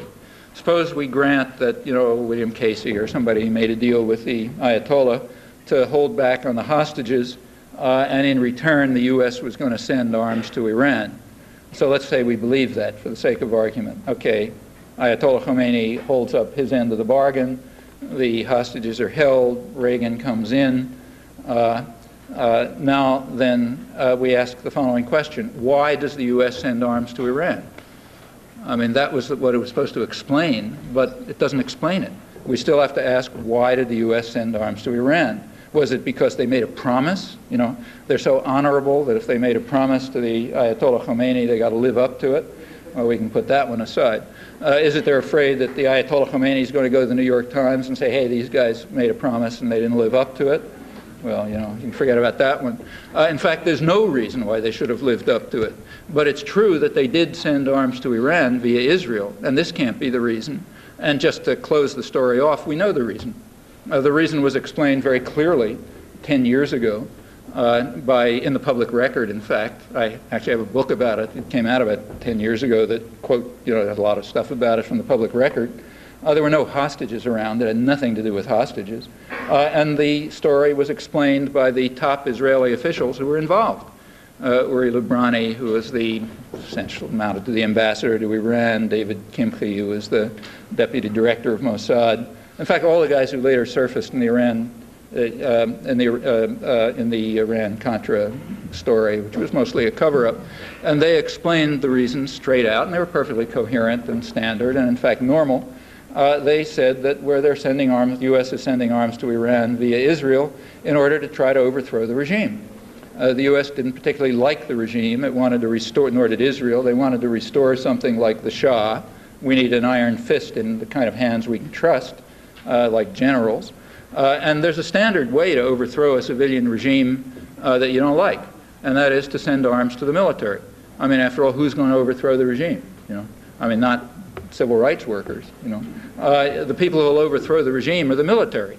So you establish contacts with them, and one way to establish contacts is sending arms, and another way is military training, and so on. That's, in fact, the purpose of a lot of the military missions throughout the world, to keep a grip on civilian regimes, so if they get in trouble, you know, they don't like to think they have democracy openings or that sort of thing, we can control them. And it's done standardly, almost reflexively, and it often works. So, for example, when the U.S. overthrew the democratic government in Chile, throughout that whole period where they're trying to overthrow the government, they were arming the military. When the U.S. was trying to overthrow the Indonesian government back in the early 60s, it was sending arms to the military. And as McNamara later testified that to Congress, he said that paid dividends. The Army actually overthrew the regime and incidentally slaughtered about 500,000 people, so everybody was happy about it. But that's standard, and it appears that that's exactly what was going on in the early 80s. It certainly didn't have anything to do with hostages, because there weren't any. So it doesn't seem to me that the October Prize would tell you anything, even if it were true. This is one of the reasons, honestly, to tell you the honest truth, I haven't really pursued it and have no opinion about whether the facts are right or wrong. You know. I have a... That's a little loud. This is a two-part question, really. One part is that ever since the Second World War, we've basically been told that the reason for our large defense expenditures were to counteract the Soviet threat. Now that the Soviet Union has completely capitulated and has gone bankrupt, our defense spending has gone down by infinitesimal amounts. Right. And that seems to me to lead to the question, what was the real purpose of the military buildup, since it doesn't seem to diminish when the threat goes away? And thereby, what are the current reasons for our large expenditures, and what can we expect in the future? Tied to that is that now there's a growing awareness on a lot of people's part about the environment and the fact that we're going off the end of the scale in terms of putting pollutants into the atmosphere and into our air, land, and water. And there's a lot of concern on many people's part because of that. And yet, the government resources that are focused in terms of taking care of problems, in order to tackle that, requires a radical response, because we're in a radically new situation in terms of what we're doing to the environment. In the last 10 years, for instance, we've bankrupted our own government by having our large defense expenditures during the Reagan years, which has doubled or tripled the national debt, and ends up costing us in interest payments $200 billion a year at this point. What happens with that in conjunction with our military spending is that we're spending half our government budget, part of it for the interest payments for the past military buildup, part of it for, and so the focus in the World Peace Atlas, half the world's people. Okay, so two questions. What about the Pentagon budget? It's perfectly true that people were told for years that it was defend ourselves against the Russians. But that was about as plausible as the fact that, you know, we have to defend ourselves from, you know, Hispanic narco-terrorists or something else. Of course, that was never the reason, and it was always perfectly obvious that that was never the reason, and the internal record makes it entirely clear that it was never the reason, and that's exactly why it continues now exactly pretty much the way it did before. The reasons for the military budget were real, and they were significant, and we might as well understand them. That's why they're going to go on. One reason for the military budget is domestic. There isn't any such thing as a capitalist society, and in fact it couldn't survive for a week. Every society has a powerful state which carries out programs typically for the benefits of those who own the society, and we do too. and our state has to funnel resources to the advanced sectors of industry, public resources, so the public, people like you, have to pay the costs of research and development for high-tech industry, and you have to provide a state-guaranteed market for excess production so that advanced sectors of industry can remain competitive. This means like computers and lasers and everything else. And for all kinds of reasons which we could go into, the main mechanism for that in the United States has been the Pentagon system. So that, you look at the history of the development of computers, well, that's the way it works. And that remains constant. It doesn't change. By now, there's sort of institutionally embedded. Secondly, the Pentagon system does have a role. Its role is to do what it's always done, namely intervention in the third world. Somebody has to make sure that those people don't raise their heads, that they fulfill their service function, the function of providing resources and raw materials and cheap labor and opportunities for investment and export of pollution and so on and so forth. And if they have funny ideas about democracy openings and that kind of thing, somebody has to make sure that you knock those ideas out of their head, and that requires intervention forces and international terrorism called low-intensity conflict or some other thing, and economic warfare and various other things. Well, why do we need things like nuclear weapons? Well, the fact is that the U.S. is a global power. That means we're often carrying out intervention in areas where we don't have a conventional force advantage. And you have to make sure you intimidate everybody properly so nobody gets in our way, So you have to have a very intimidating military posture. As long as the Russians the Russians played a role in this. The Russians were a deterrent. There's a technical term for that too. It's called fighting with one hand behind our backs. Like the Vietnam War was supposed to be, we made this mistake of fighting with one hand behind our backs, meaning there was always a fear that if you went too far, you might run into the Russians. And they got missiles and nuclear weapons and all that kind of stuff. Another principle of statecraft, if any of you are going into government, is that you never attack anybody who might be able to shoot back. You only attack completely defenseless people, and you want to make sure that you don't run into trouble. So if there is some powerful military force around, you have to fight with one hand behind your back. That's kind of bad. And we needed this, and this is completely explicit, incidentally, even in the open public record. So you go back to around 1980, and you look at Carter's Secretary of Defense, Harold Brown, or Eugene Rostow of the Reagan administration, same time, they both pointed out that our strategic nuclear forces provide an umbrella under which our conventional forces can be used as meaningful instruments of political control. Translated in simple English, if we can intimidate people with a big threatening military posture, we can use our conventional forces to do the usual thing, intervention and subversion and so on. And that still remains. In fact, the problem that you mentioned, the problem of the disappearance of the Russians leads to rhetorical changes in this. And even some technical changes, like weapon systems change a bit. But the problem was in fact dealt with in the public record again. Every year in the spring, the White House delivers to Congress something called, I think it's called the National Strategic Survey or some such thing, in which the White House presents to Congress in a glossy booklet in simple language so they understand it, the reasons why we need a huge military force because we're threatened by enemies even greater than before, so therefore we need X, Y, and Z. The bottom line is always the same. And for a long time, the argument was more or less the same, the Russians, etc. After the fall of the Berlin Wall in November 1989, when you couldn't even pretend anymore that the Russians are around, the first of these was produced in March 1990, and it's public record, you can get it. And you read it, and you notice that the bottom line is the same. We need a huge military force, and we need to make sure that the industrial base for military expenditures is still there, so don't forget plenty of money for the electronics industry and so on. And why do we need it? Well, it's not the Russians anymore. You can't conjure them up. The reason was the growing technological sophistication of third world countries. And in fact, if you'll notice, we now need Star Wars for that reason. In fact, we need Star Wars because somebody's got to fund the computer industry and produce lasers and so on. But since the Russians aren't around, we now need Star Wars because of the growing technological sophistication of third world nations. And since the Russians aren't around, other rhetoric had to change. And it was interesting to watch it.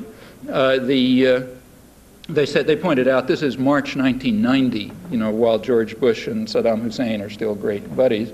They pointed out that the main problem is going to be the Middle East, where we have to have extensive intervention forces that'll be able to move in there in case anybody does funny things.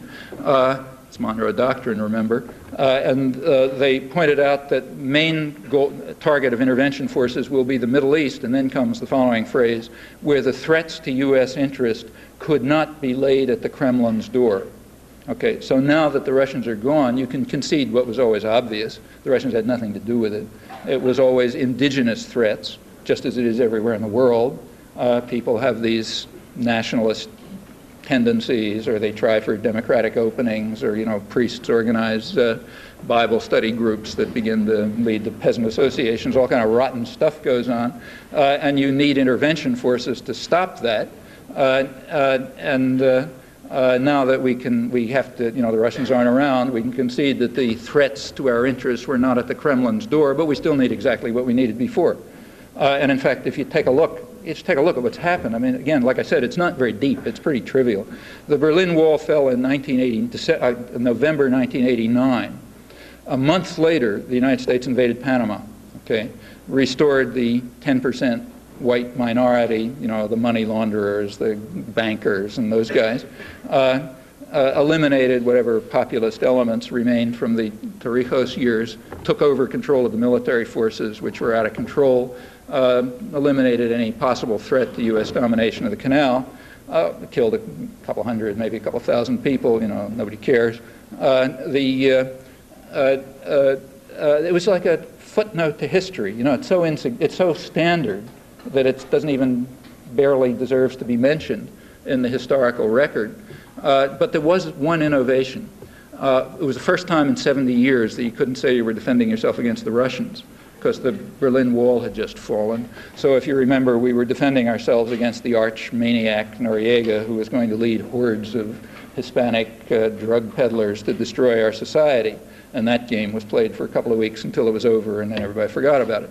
In short, it's interesting, Bush is constantly criticized by the media for being kind of inarticulate.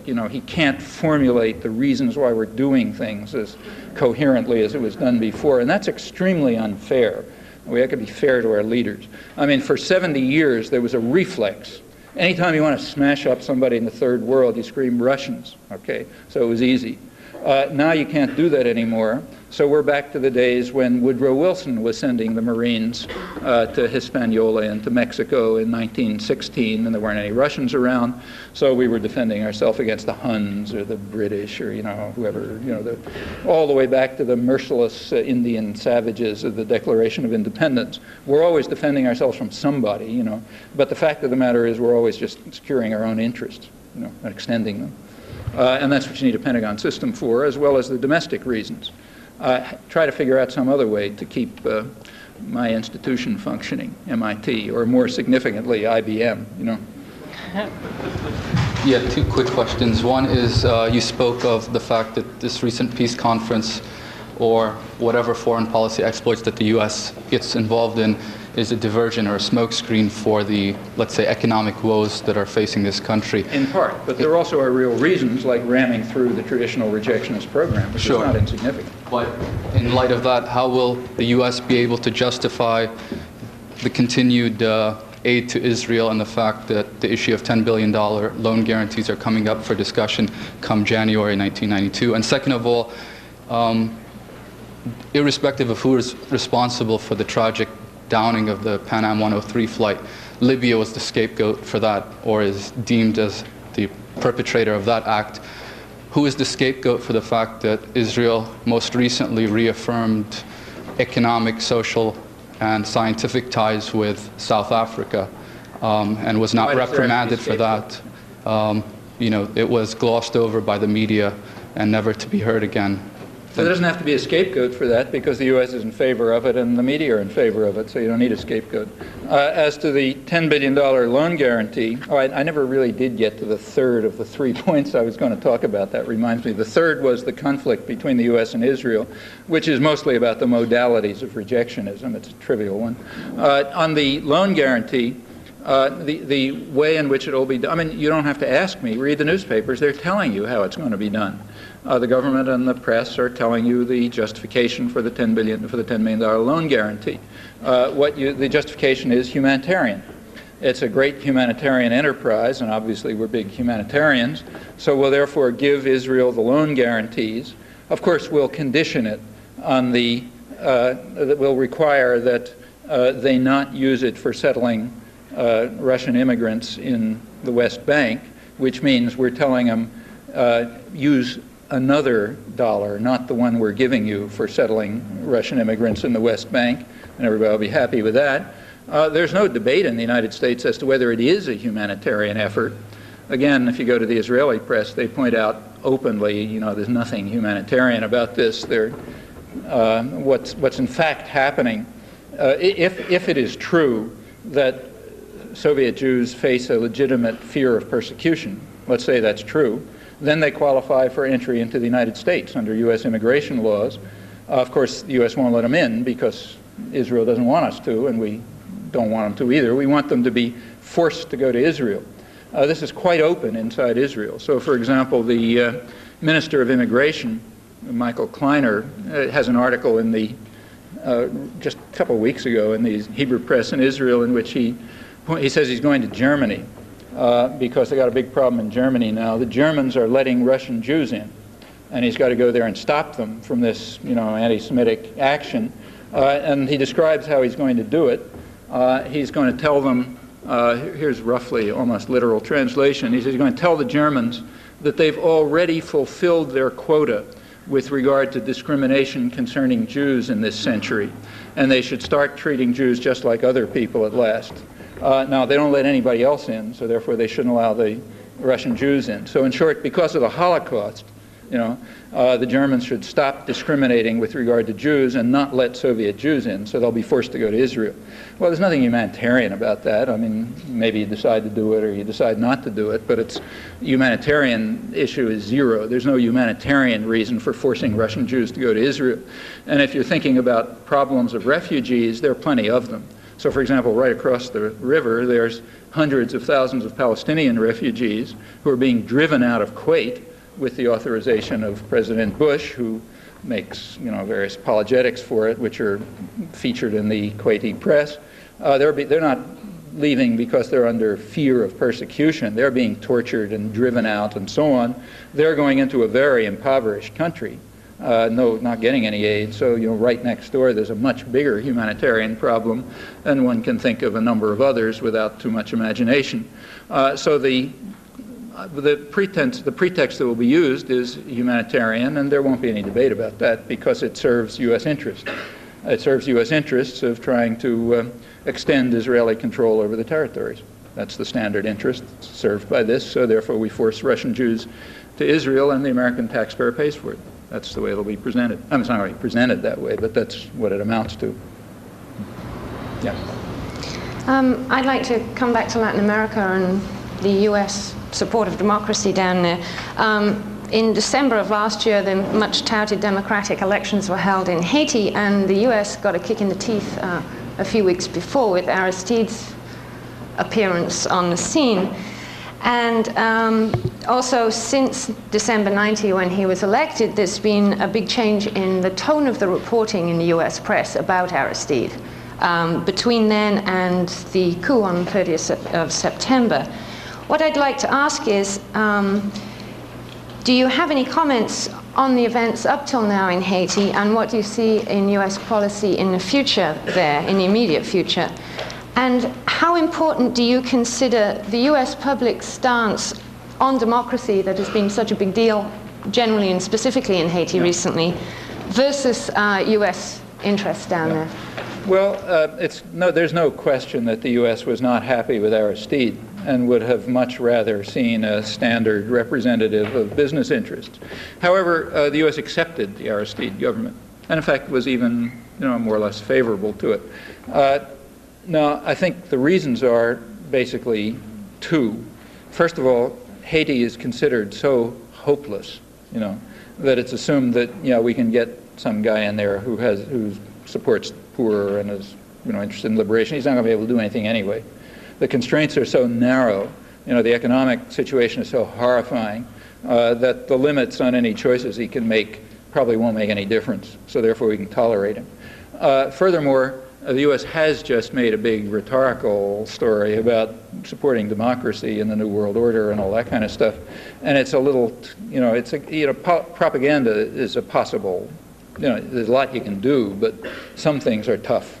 It would be tough to, to oppose what's obviously a popularly elected government too blatantly.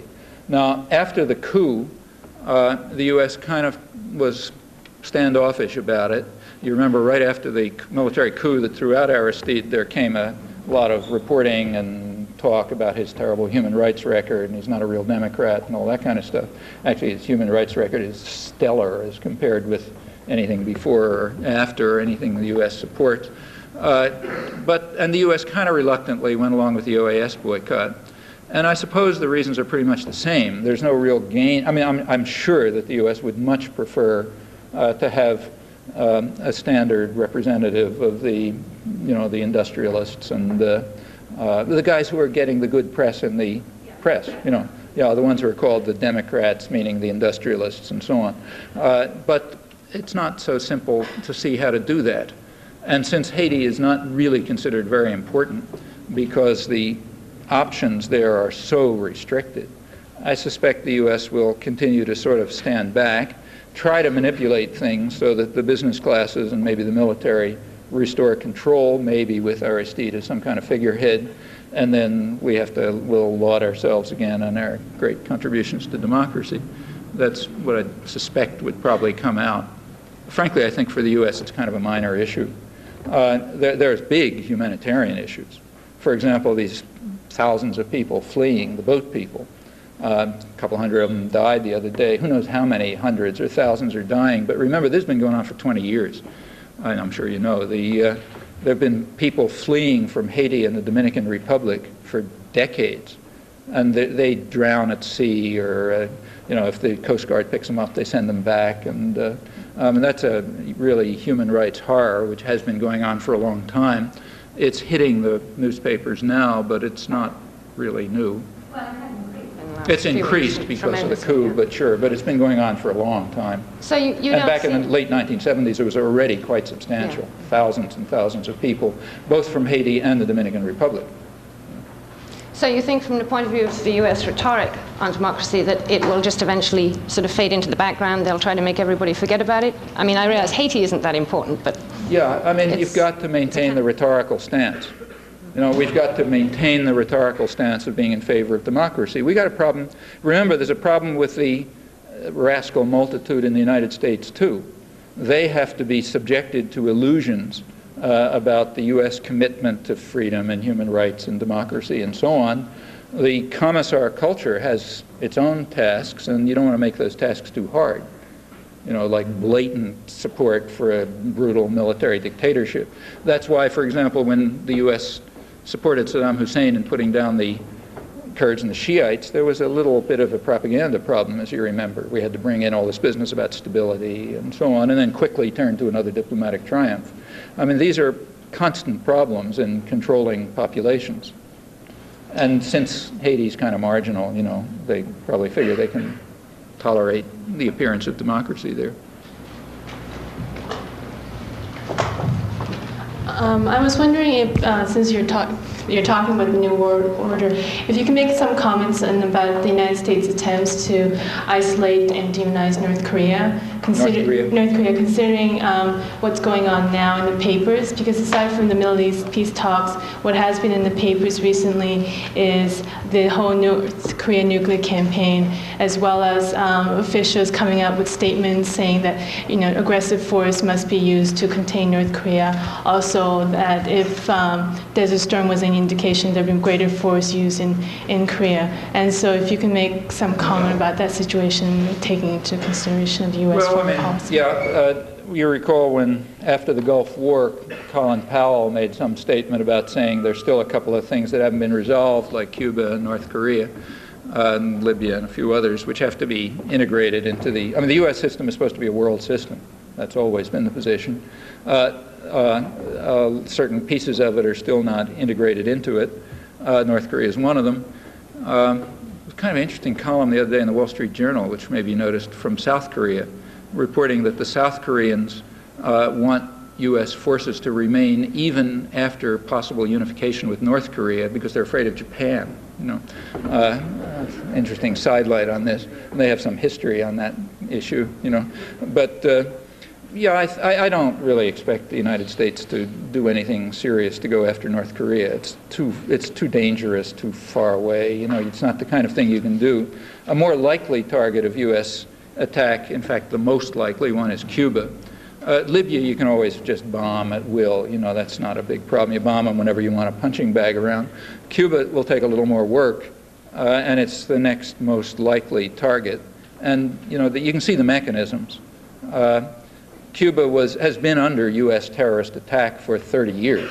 The Kennedy administration launched by far the world's largest terrorist operation, international terrorist operation against Cuba right after the Bay of Pigs. And that went on for a long time, may still be going on. We usually learn about these things a couple of years later. They're under illegal embargo and economic strangulation. The United States has intimidated Latin America enough so they're not going to break the embargo.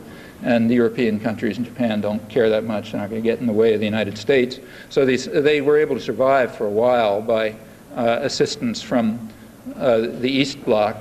But now that we have Gorbachev's new thinking, as it's called, meaning subordination to U.S. power, that wonderful thing, they've stopped giving them sustenance. So now you can continue the economic strangulation, assumption being that that'll worsen the internal situation enough so that there'll be, protests and dissidents, and that'll intensify the repression, which is already severe enough, and that'll cause an internal breakdown.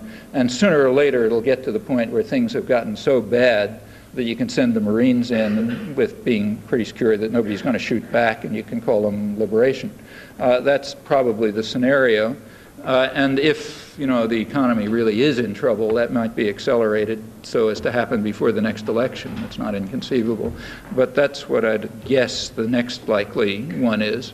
North Korea, I think, is going to be just something to talk about for a while. So you think it's just a media campaign, that there isn't any threat, despite all these... They want to integrate North Korea into the U.S.-dominated system, but I don't think it's a big policy initiative for the U.S. For one thing, if North Korea did get absorbed into the Western-dominated economic system, Japan would be the main beneficiary, not the United States, because that's in the Japan sphere of influence. And the U.S. has no particular interest in strengthening Japan. Actually, you can see this going on in Eastern Europe right now. Throughout the decade, the United States has been kind of trying to retard the opening up of the Soviet Union. In fact, right now, that's continuing. The U.S. is still, to this day, is trying to strengthen the central forces in the Soviet Union against the separatist tendencies of the republics. Just last August, Bush called on the Ukrainians not to move towards independence. And in fact, throughout the decade, the U.S. has been opposed to trade with the Soviet Union, which would have led to more rapid liberalization and opening up and so on. The U.S. would prefer to see some kind of iron fist over there, rather than opening the region up and turning it back into conventional third world. And I think that's not hard to understand. Simply ask yourself, who's going to be the beneficiary of returning Eastern Europe to its traditional quasi-colonial status, which is what's happening? Well, the beneficiary is going to be mostly Germany and its surroundings, and Japan, if they decide to get in on the act. Those are first of all, they're nearby. That's where the traditional trade patterns are. They have excess capital to invest, which the U.S. doesn't have. So the U.S. is kind of likely to be left out in the cold in that one. As a result, there's no special interest in it. And I think probably the same is true with regard to North Korea. It's my guess, anyway. We only have time for 5 more questions, and please limit it to 1 question each. My question is about the relationship between Israeli government and the U.S. government. My first question is, there are a lot of talks after the Gulf War. There are a lot of talks in the Middle East, especially after the Gulf War, especially in Israel, that Israel is no longer an asset for U.S. interest, but rather a liability. And that's why they believe that the so-called powerful AIPAC and other Israeli interests in Washington, D.C. are no longer powerful. Kremlin door. This is propaganda, academic and journalistic propaganda. You always have to present the major U.S. interest has, it's very clear in the internal documentary record where it makes it extremely explicit, what should be obvious even without a record, that the threat to U.S. interests, primary threat, is indigenous nationalism, what's called ultranationalism in the planning record, things like democracy openings, nationalist regimes which are responsive to pressures from the population, to take their own resources or improvement in living standards and so on. That interferes with the service role of the third world. And that's always been the fear. With regard to Israel, I mentioned just 1948. We could go through the record, it's pretty clear. 1948, the Joint Chiefs already recognized Israel as part of the regional control system. Didn't have much to do with the Russians. It had to do with indigenous nationalism. Of course, the Russians, they thought might stir it up or support it and so on, so they play kind of an ancillary role. But if the Russians didn't exist, it would be the same. By 1958, the National Security Council already recognized that, as they put it, a logical corollary to opposition to Arab nationalism is support for Israel as the most reliable pro-Western force in the region, along with Turkey. In the 1960s, Israel was regarded by U.S. intelligence as a barrier to Nasserite pressure, Egyptian pressure against Saudi Arabia. Now, the Russians could be on Mars for all this mattered. There were nationalist pressures in the Arab world. They were threatening the Arab facade, which runs the energy system for the benefits of the United States, and that had to be stopped, and Israel was a barrier to it. In the 1970s, this was kind of open, so the people who really talked the truth, weren't just talking for propaganda purposes, like Senator Henry Jackson, the Senate's main expert on the Middle East and oil. He pointed out back in the early 70s that U.S. policy toward the region was based on a triangular relationship between Israel, Iran, and then under the Shah, and Saudi Arabia. It was all sort of tacit alliances, like they didn't have public alliances. But the idea was that Israel and Iran would, as he put it, repress radical nationalist forces in the Middle East that might threaten what the British called the Arab facade, the tyrannies that run the oil states, the family dictatorships. And that probably remains the case. I mean, somebody's got to serve these interests, be a base for U.S. power in the region. Furthermore, my strong suspicion is that the Saudi Arabian elite and the Emirates like this. See, I think they support Israel. I think they support Israeli power. Now, it's very hard to prove that because these are real tyrannies. You don't have one piece of paper from them. To find out what their policies are, like trying to find out what a corporation is up to. They're basically, like corporations, completely fascist. They don't leave any paper trail. They do whatever they feel like internally.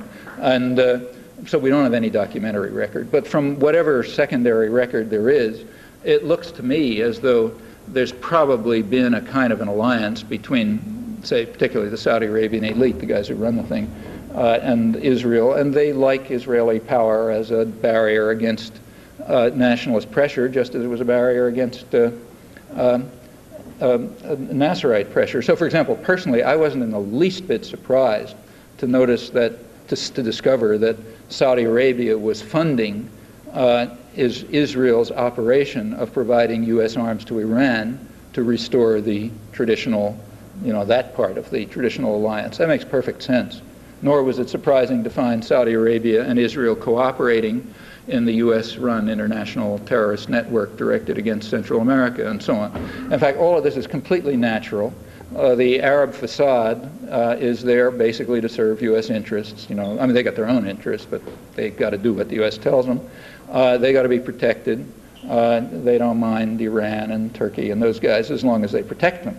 There are nationalist forces in the region. It's not a law of nature that says that the wealth of the Arab world should be funneled to the West, particularly to the United States and England, in order to enrich us and a couple of thousand rich people there. A lot of other people in the Arab world are getting virtually nothing from it. That's not a law of nature, and therefore the local managers have to be protected.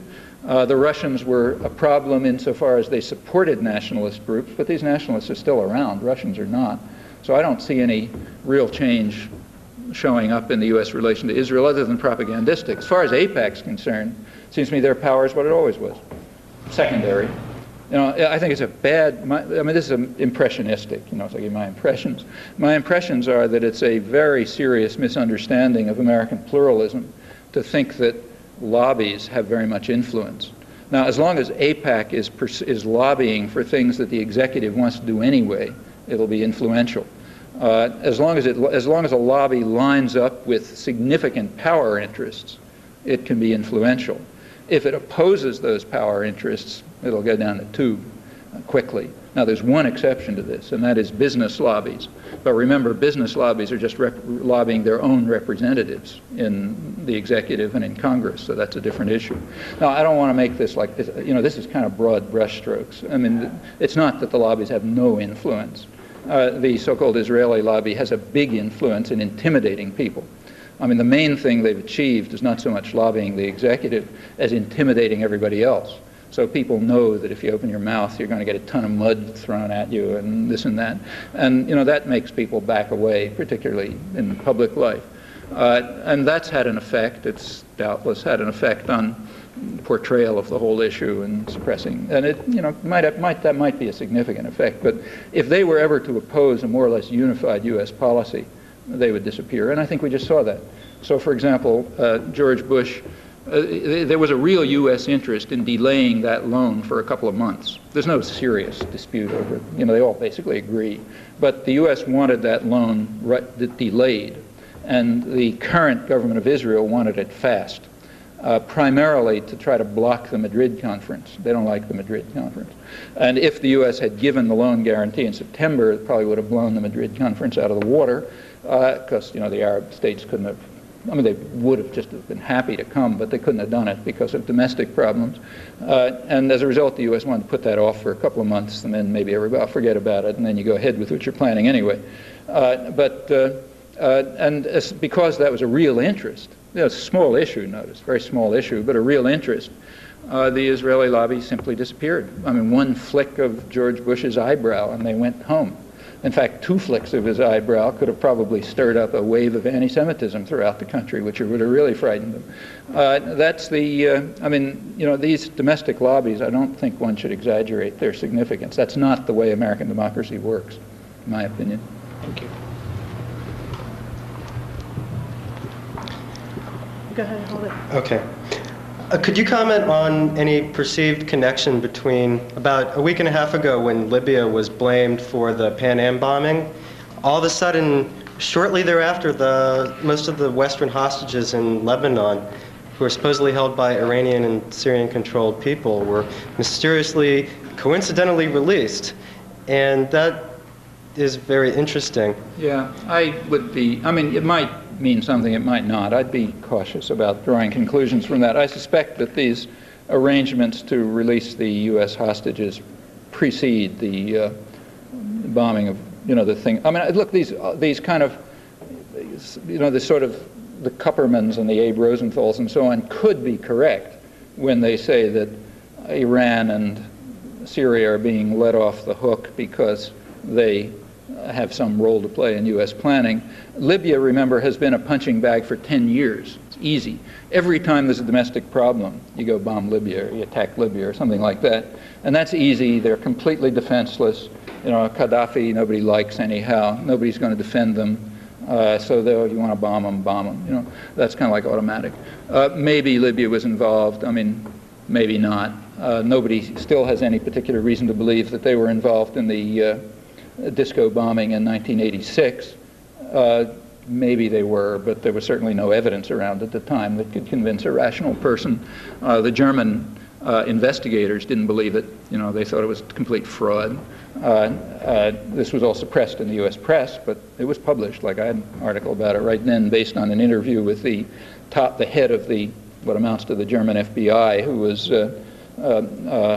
actually an interview carried out by a U.S. Stars and Stripes reporter, with the head of this thing saying there's not a particle of evidence that Libya had anything to do with this. This was a couple of weeks after the bombing.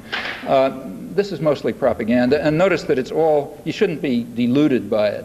I mean, if we were interested in terrorism, we could do simple things like going after, say, the people who were responsible for the worst air tragedy, the Air India flight, or who were responsible for the second worst one, namely the Iran airliner. We don't have to go very far to get those guys. We don't have to extradite anyone. All I have to do is walk over to the White House. And so if there was any concern with international terrorism, you'd know where to go. But whether this has anything to do with release of the hostages, we don't know. I mean, I don't know any more than you. And the White House is going to have another war or some sort of conflict before the election, because he needs something to distract people. If they are facing real domestic problems, and the meddling outsiders are beginning to make a fuss, and people really start paying attention, deciding, look, we better do something about this catastrophe around us, it'll be necessary to divert them, and there aren't many ways. One way is to set oppressed groups against one another. Actually, the Thomas hearings were a perfect example of that. You take the two most oppressed groups in the country and you set them at each other's throats. Perfect. The affirmative action thing is exactly the same. You don't have a meaningful unemployment program. A meaningful employment program, what you do is, if you're clever, what you do is target particular sectors so that other sectors equally deprived will hate those guys, instead of hating the guys who are picking up all the, who are making all the money and establishing the policy. So there's all these techniques which are standard and will continue, but the other major ones are the ones I mentioned. Foreign enemies who are going to overwhelm us, or at the magnificence of our leaders who rise up at the last minute in the nick of time to save us. That's standard, and they could resort to that. My guess is it would be Cuba, though. Yeah, I guess some of us still need our fig leaves to keep hope. And in the Middle East, in the Madrid talks, the fact that the Palestinians went to that and agreed to it, some of us have been hoping that there would be a momentum that would build up so that there would be some conclusion which would be other than what you've described. What do you think of that? I think that's possible only if there's enough internal pressure in the United States to compel the state to change its traditional policies. People who are going to have faith in George Bush and James Baker are simply contributing to oppression as well as contributing to the destruction of democracy here by fostering illusions. I mean, like you, I hope that something decent will happen there, but it's not going to happen unless there's enough domestic pressure. So, I mean, any ruling group has got to worry primarily about its domestic enemy. The main enemy of any group that's in power anywhere is the domestic population. They got to be kept under control. If they become disruptive or do things, you got to react. Doesn't matter who you are, fascist state, a democratic society, anything. And if there's that kind of pressure, yeah, U.S. policy could shift. I mean, it's not a crucial interest of the United States that Palestinian rights be denied. It's a very marginal interest, kind of like Haitian democracy, very marginal interest. As a result, it could shift, but it'll require pressures here. Faith in, the goodwill of our leaders is just a way to make sure that things continue the way they are.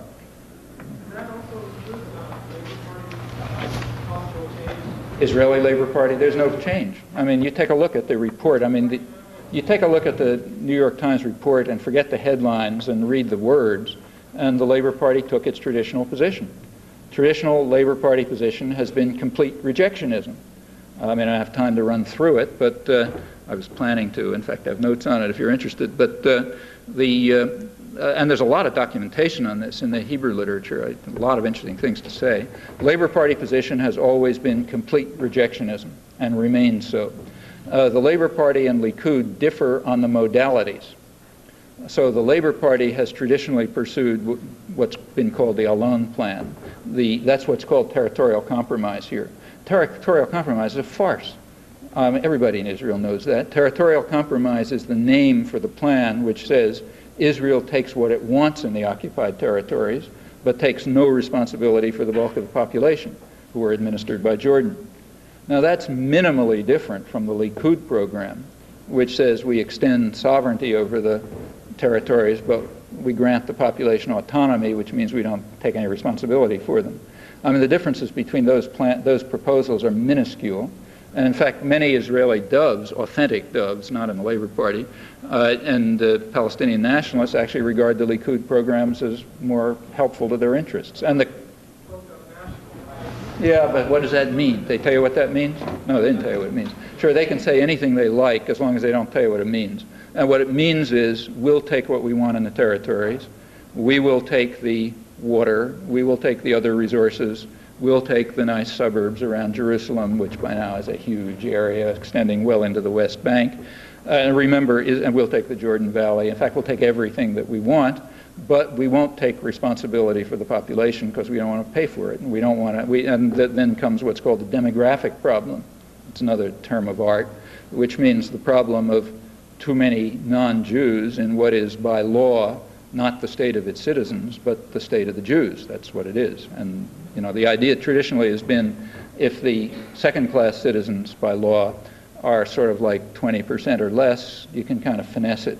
And the New York Times will still talk about the symbol of human decency and all this kind of stuff. But if it gets to be 50%, it starts to look like a Rhodesia or something, then it gets to be a problem. So you have this demographic problem, and you also have simply the problem of providing, extending the normal services that any state, whatever it is, provides to its own citizens. You got that problem, which is costly. And then there are two ideas on how not to do it. One is the Likud idea of autonomy, and the other is the Labor idea of territorial compromise. They come out about the same way. They're not all that different. Incidentally, as far as extending Jerusalem and Israeli settlement in Jerusalem, including Russian Jews, is concerned, remember there are two issues there. One problem is to keep a Jewish majority, but another non-trivial problem is to keep a Zionist majority. Remember that a lot of the Jews in Jerusalem are non-Zionists or anti-Zionists, the whole religious group. And to go back to the Israeli literature, there's a phrase, they breed like rabbits, which is used for two groups, Palestinians and Orthodox Jews. They all breed like rabbits.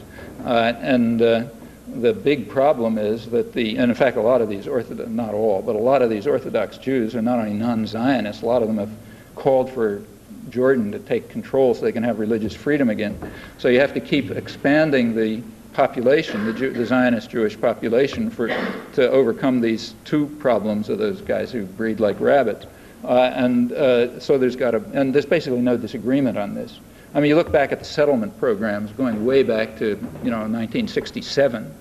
September 1967, the first Labor Party settlement program was internally announced by Shimon Peres, incidentally.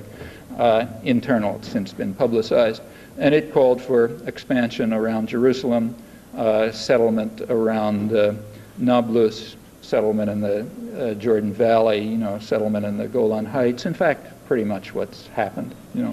Likud does it a little differently, but there aren't major differences. And incidentally, contrary to a lot of the reporting here, the Likud policies in the territories have often been less harsh than the Labor Party policies. So when Menachem Begin came in 1977, the hawk, torture stopped, demolition of houses stopped, expulsion stopped. It got worse again for a period when Ariel Sharon came in. But for the most, and in fact, when Labor came back in 1984, it all started again. I mean, these are very complicated things. They're not the way they're portrayed. But the fundamental point is there isn't much difference. There isn't much difference between the Labor form of rejectionism and the Likud form. The U.S. has traditionally favored the Labor form. It's regarded as kind of more rational. So also the U.S. doesn't, see, there's something about the Likud policies that the U.S. doesn't like. Labor tends to be much more Western-oriented. So that's why they have people like Abba Eban, who talk with nice British accents and that kind of thing. Likud is kind of like more Eastern European, or they're kind of like evoke anti-Semitic caricatures and so on. But and Likud tends to do things in a very brazen fashion and defiant fashion. So typically, say when James Baker shows up in Jerusalem, they'll pick that day, to defiantly establish a new settlement somewhere to say, thumb their nose at them. And the U.S. doesn't like that. It's kind of embarrassing. What they prefer is the Labor Party technique, which is not to do that, but to wait till the next day, and then not to establish a new settlement, but to do something called thickening old settlements in exactly the same place, and then nobody notices it, but it sort of ends up the same way. The Labor Party, as I say, it's kind of much more attuned to the norms of Western hypocrisy than Likud is, and for that reason the United States always tended to prefer Labor. Yeah, let's go here. Yeah. I almost lost track of what my question was going to be. I once had a friend who was just like yourself, an intellectual. I once had a friend who was an intellectual, and he's a mentor of mine, but he's now dead. His name is Walter Rodney. And he would spend time like yourself, talking to people, just as you're doing at the moment. Pardon? I didn't understand exactly. Could you say it again? Okay, I'll go I'm a bit not slow. catching what you're saying. I once had a friend who would spend time like you do right now, talking to people like myself, and he was an intellectual like you. His name is Walter Rodney, and he's a mentor. He's now dead. Walter Rodney, yeah. And I find troubling not your analysis, but the answer to the question, the British questioner. Because I feel for the people of Haiti as I feel for the people of Guyana, who became infamous after Jim Jones and Jonestown. As you would understand, that's not the way you'd like your country to be seen in the world. So this is my question. What would you prescribe? And mind you, I'd like you to give answers, and I'm willing to listen. What would you prescribe? Because I'm sure that what you've spoken today is not just for intellectual consumption, but you've probably got something in mind. Yeah, I did. What would you prescribe for the domestic audience, like myself, who's living here at the moment, and what you call the way the Americans look at them, the indigenous nationalists who live in these poor countries, who suffer like the people in Haiti? Yeah, well, what maybe I wasn't clear, but what I prescribe is extending democracy in the United States. That is, creating popular forces in the United States which are able to become significant enough to take control over, or at least significantly influence, policy decisions, in a longer run to break down the autocratic, hierarchic institutions which have control. It's, after all, a corporate-run system. And in that way to allow the possibilities of to allow people in the subject domains a degree of openness and freedom that they're not going to have as long as the American population remains, spectators and outsiders. That's what I recommend. I mean, not very profound. The third world nations. As far as the third world is concerned? Well, the third world has extremely narrow options open to it. It's just very oppressed. And it's very hard, and first of all, it's not my place to recommend things to them, okay, well, look, intellectual doesn't mean anything, a guy who drives a taxi cab is no less an intellectual than a guy who teaches in a university, often more an intellectual. But the point is, we're talking about people, what should people do? Well, if somebody in the you're sharing ideas with us at the moment, right, so I meant someone who's sharing ideas and opinions. My advice, I don't have much in the way of advice to the third world countries. For one thing, is it depressing? But I'm talking to the people in the United States, right? I'm talking to people in the United States and what I think they ought to do. If you ask me what the Palestinians ought to do, or what the Haitians ought to do, or what the Nicaraguans ought to do, frankly, I don't have a lot to suggest. I think that they have to decide what they're going to do. What I would like to do is to take our boot off their neck, okay? Then they can decide what they want to do. If somebody wants my advice, I'll tell them, but I don't see why they should pay any attention to it. Well, I've been with you for 7 years, and I think your opinions are worth a while. Thanks, everyone. Okay. You touched very briefly on the propaganda side of all these events that you were discussing today, and I read recently in the paper ABC is complaining about losing a lot of money, and they're trying to force the FCC to do away with regulations with the number of media outlets that any corporation is able to control. Presently it stays at 12, which is up from 3 only a few years ago.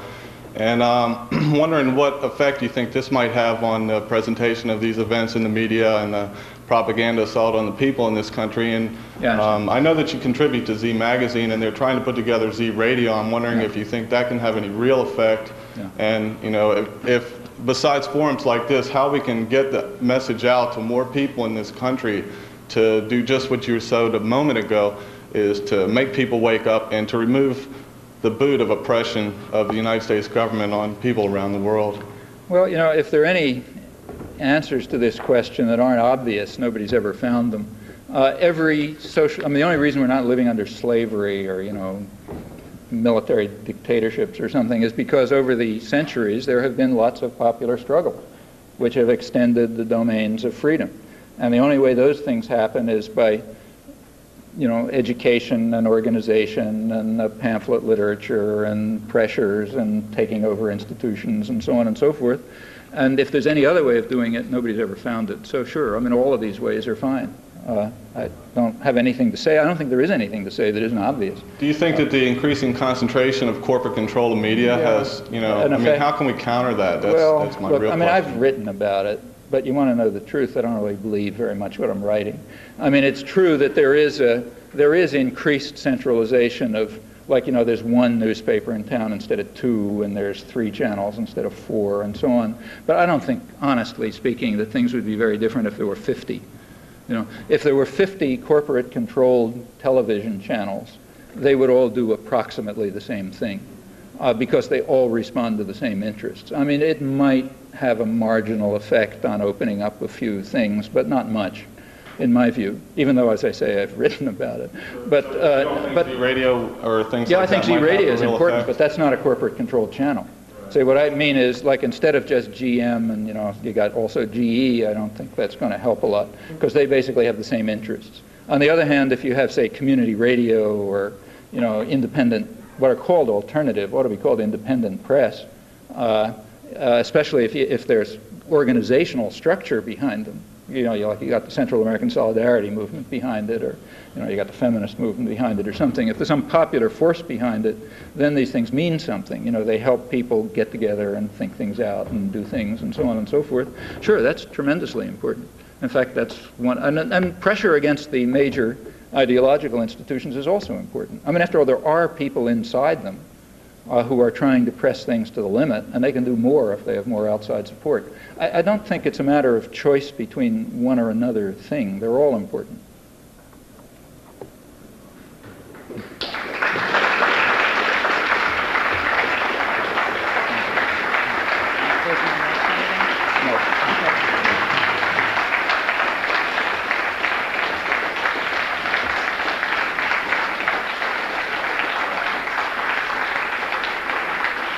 Thank you for coming, and thank you for staying. Please take a moment to examine the literature outside, and we hope that you'll become involved somehow.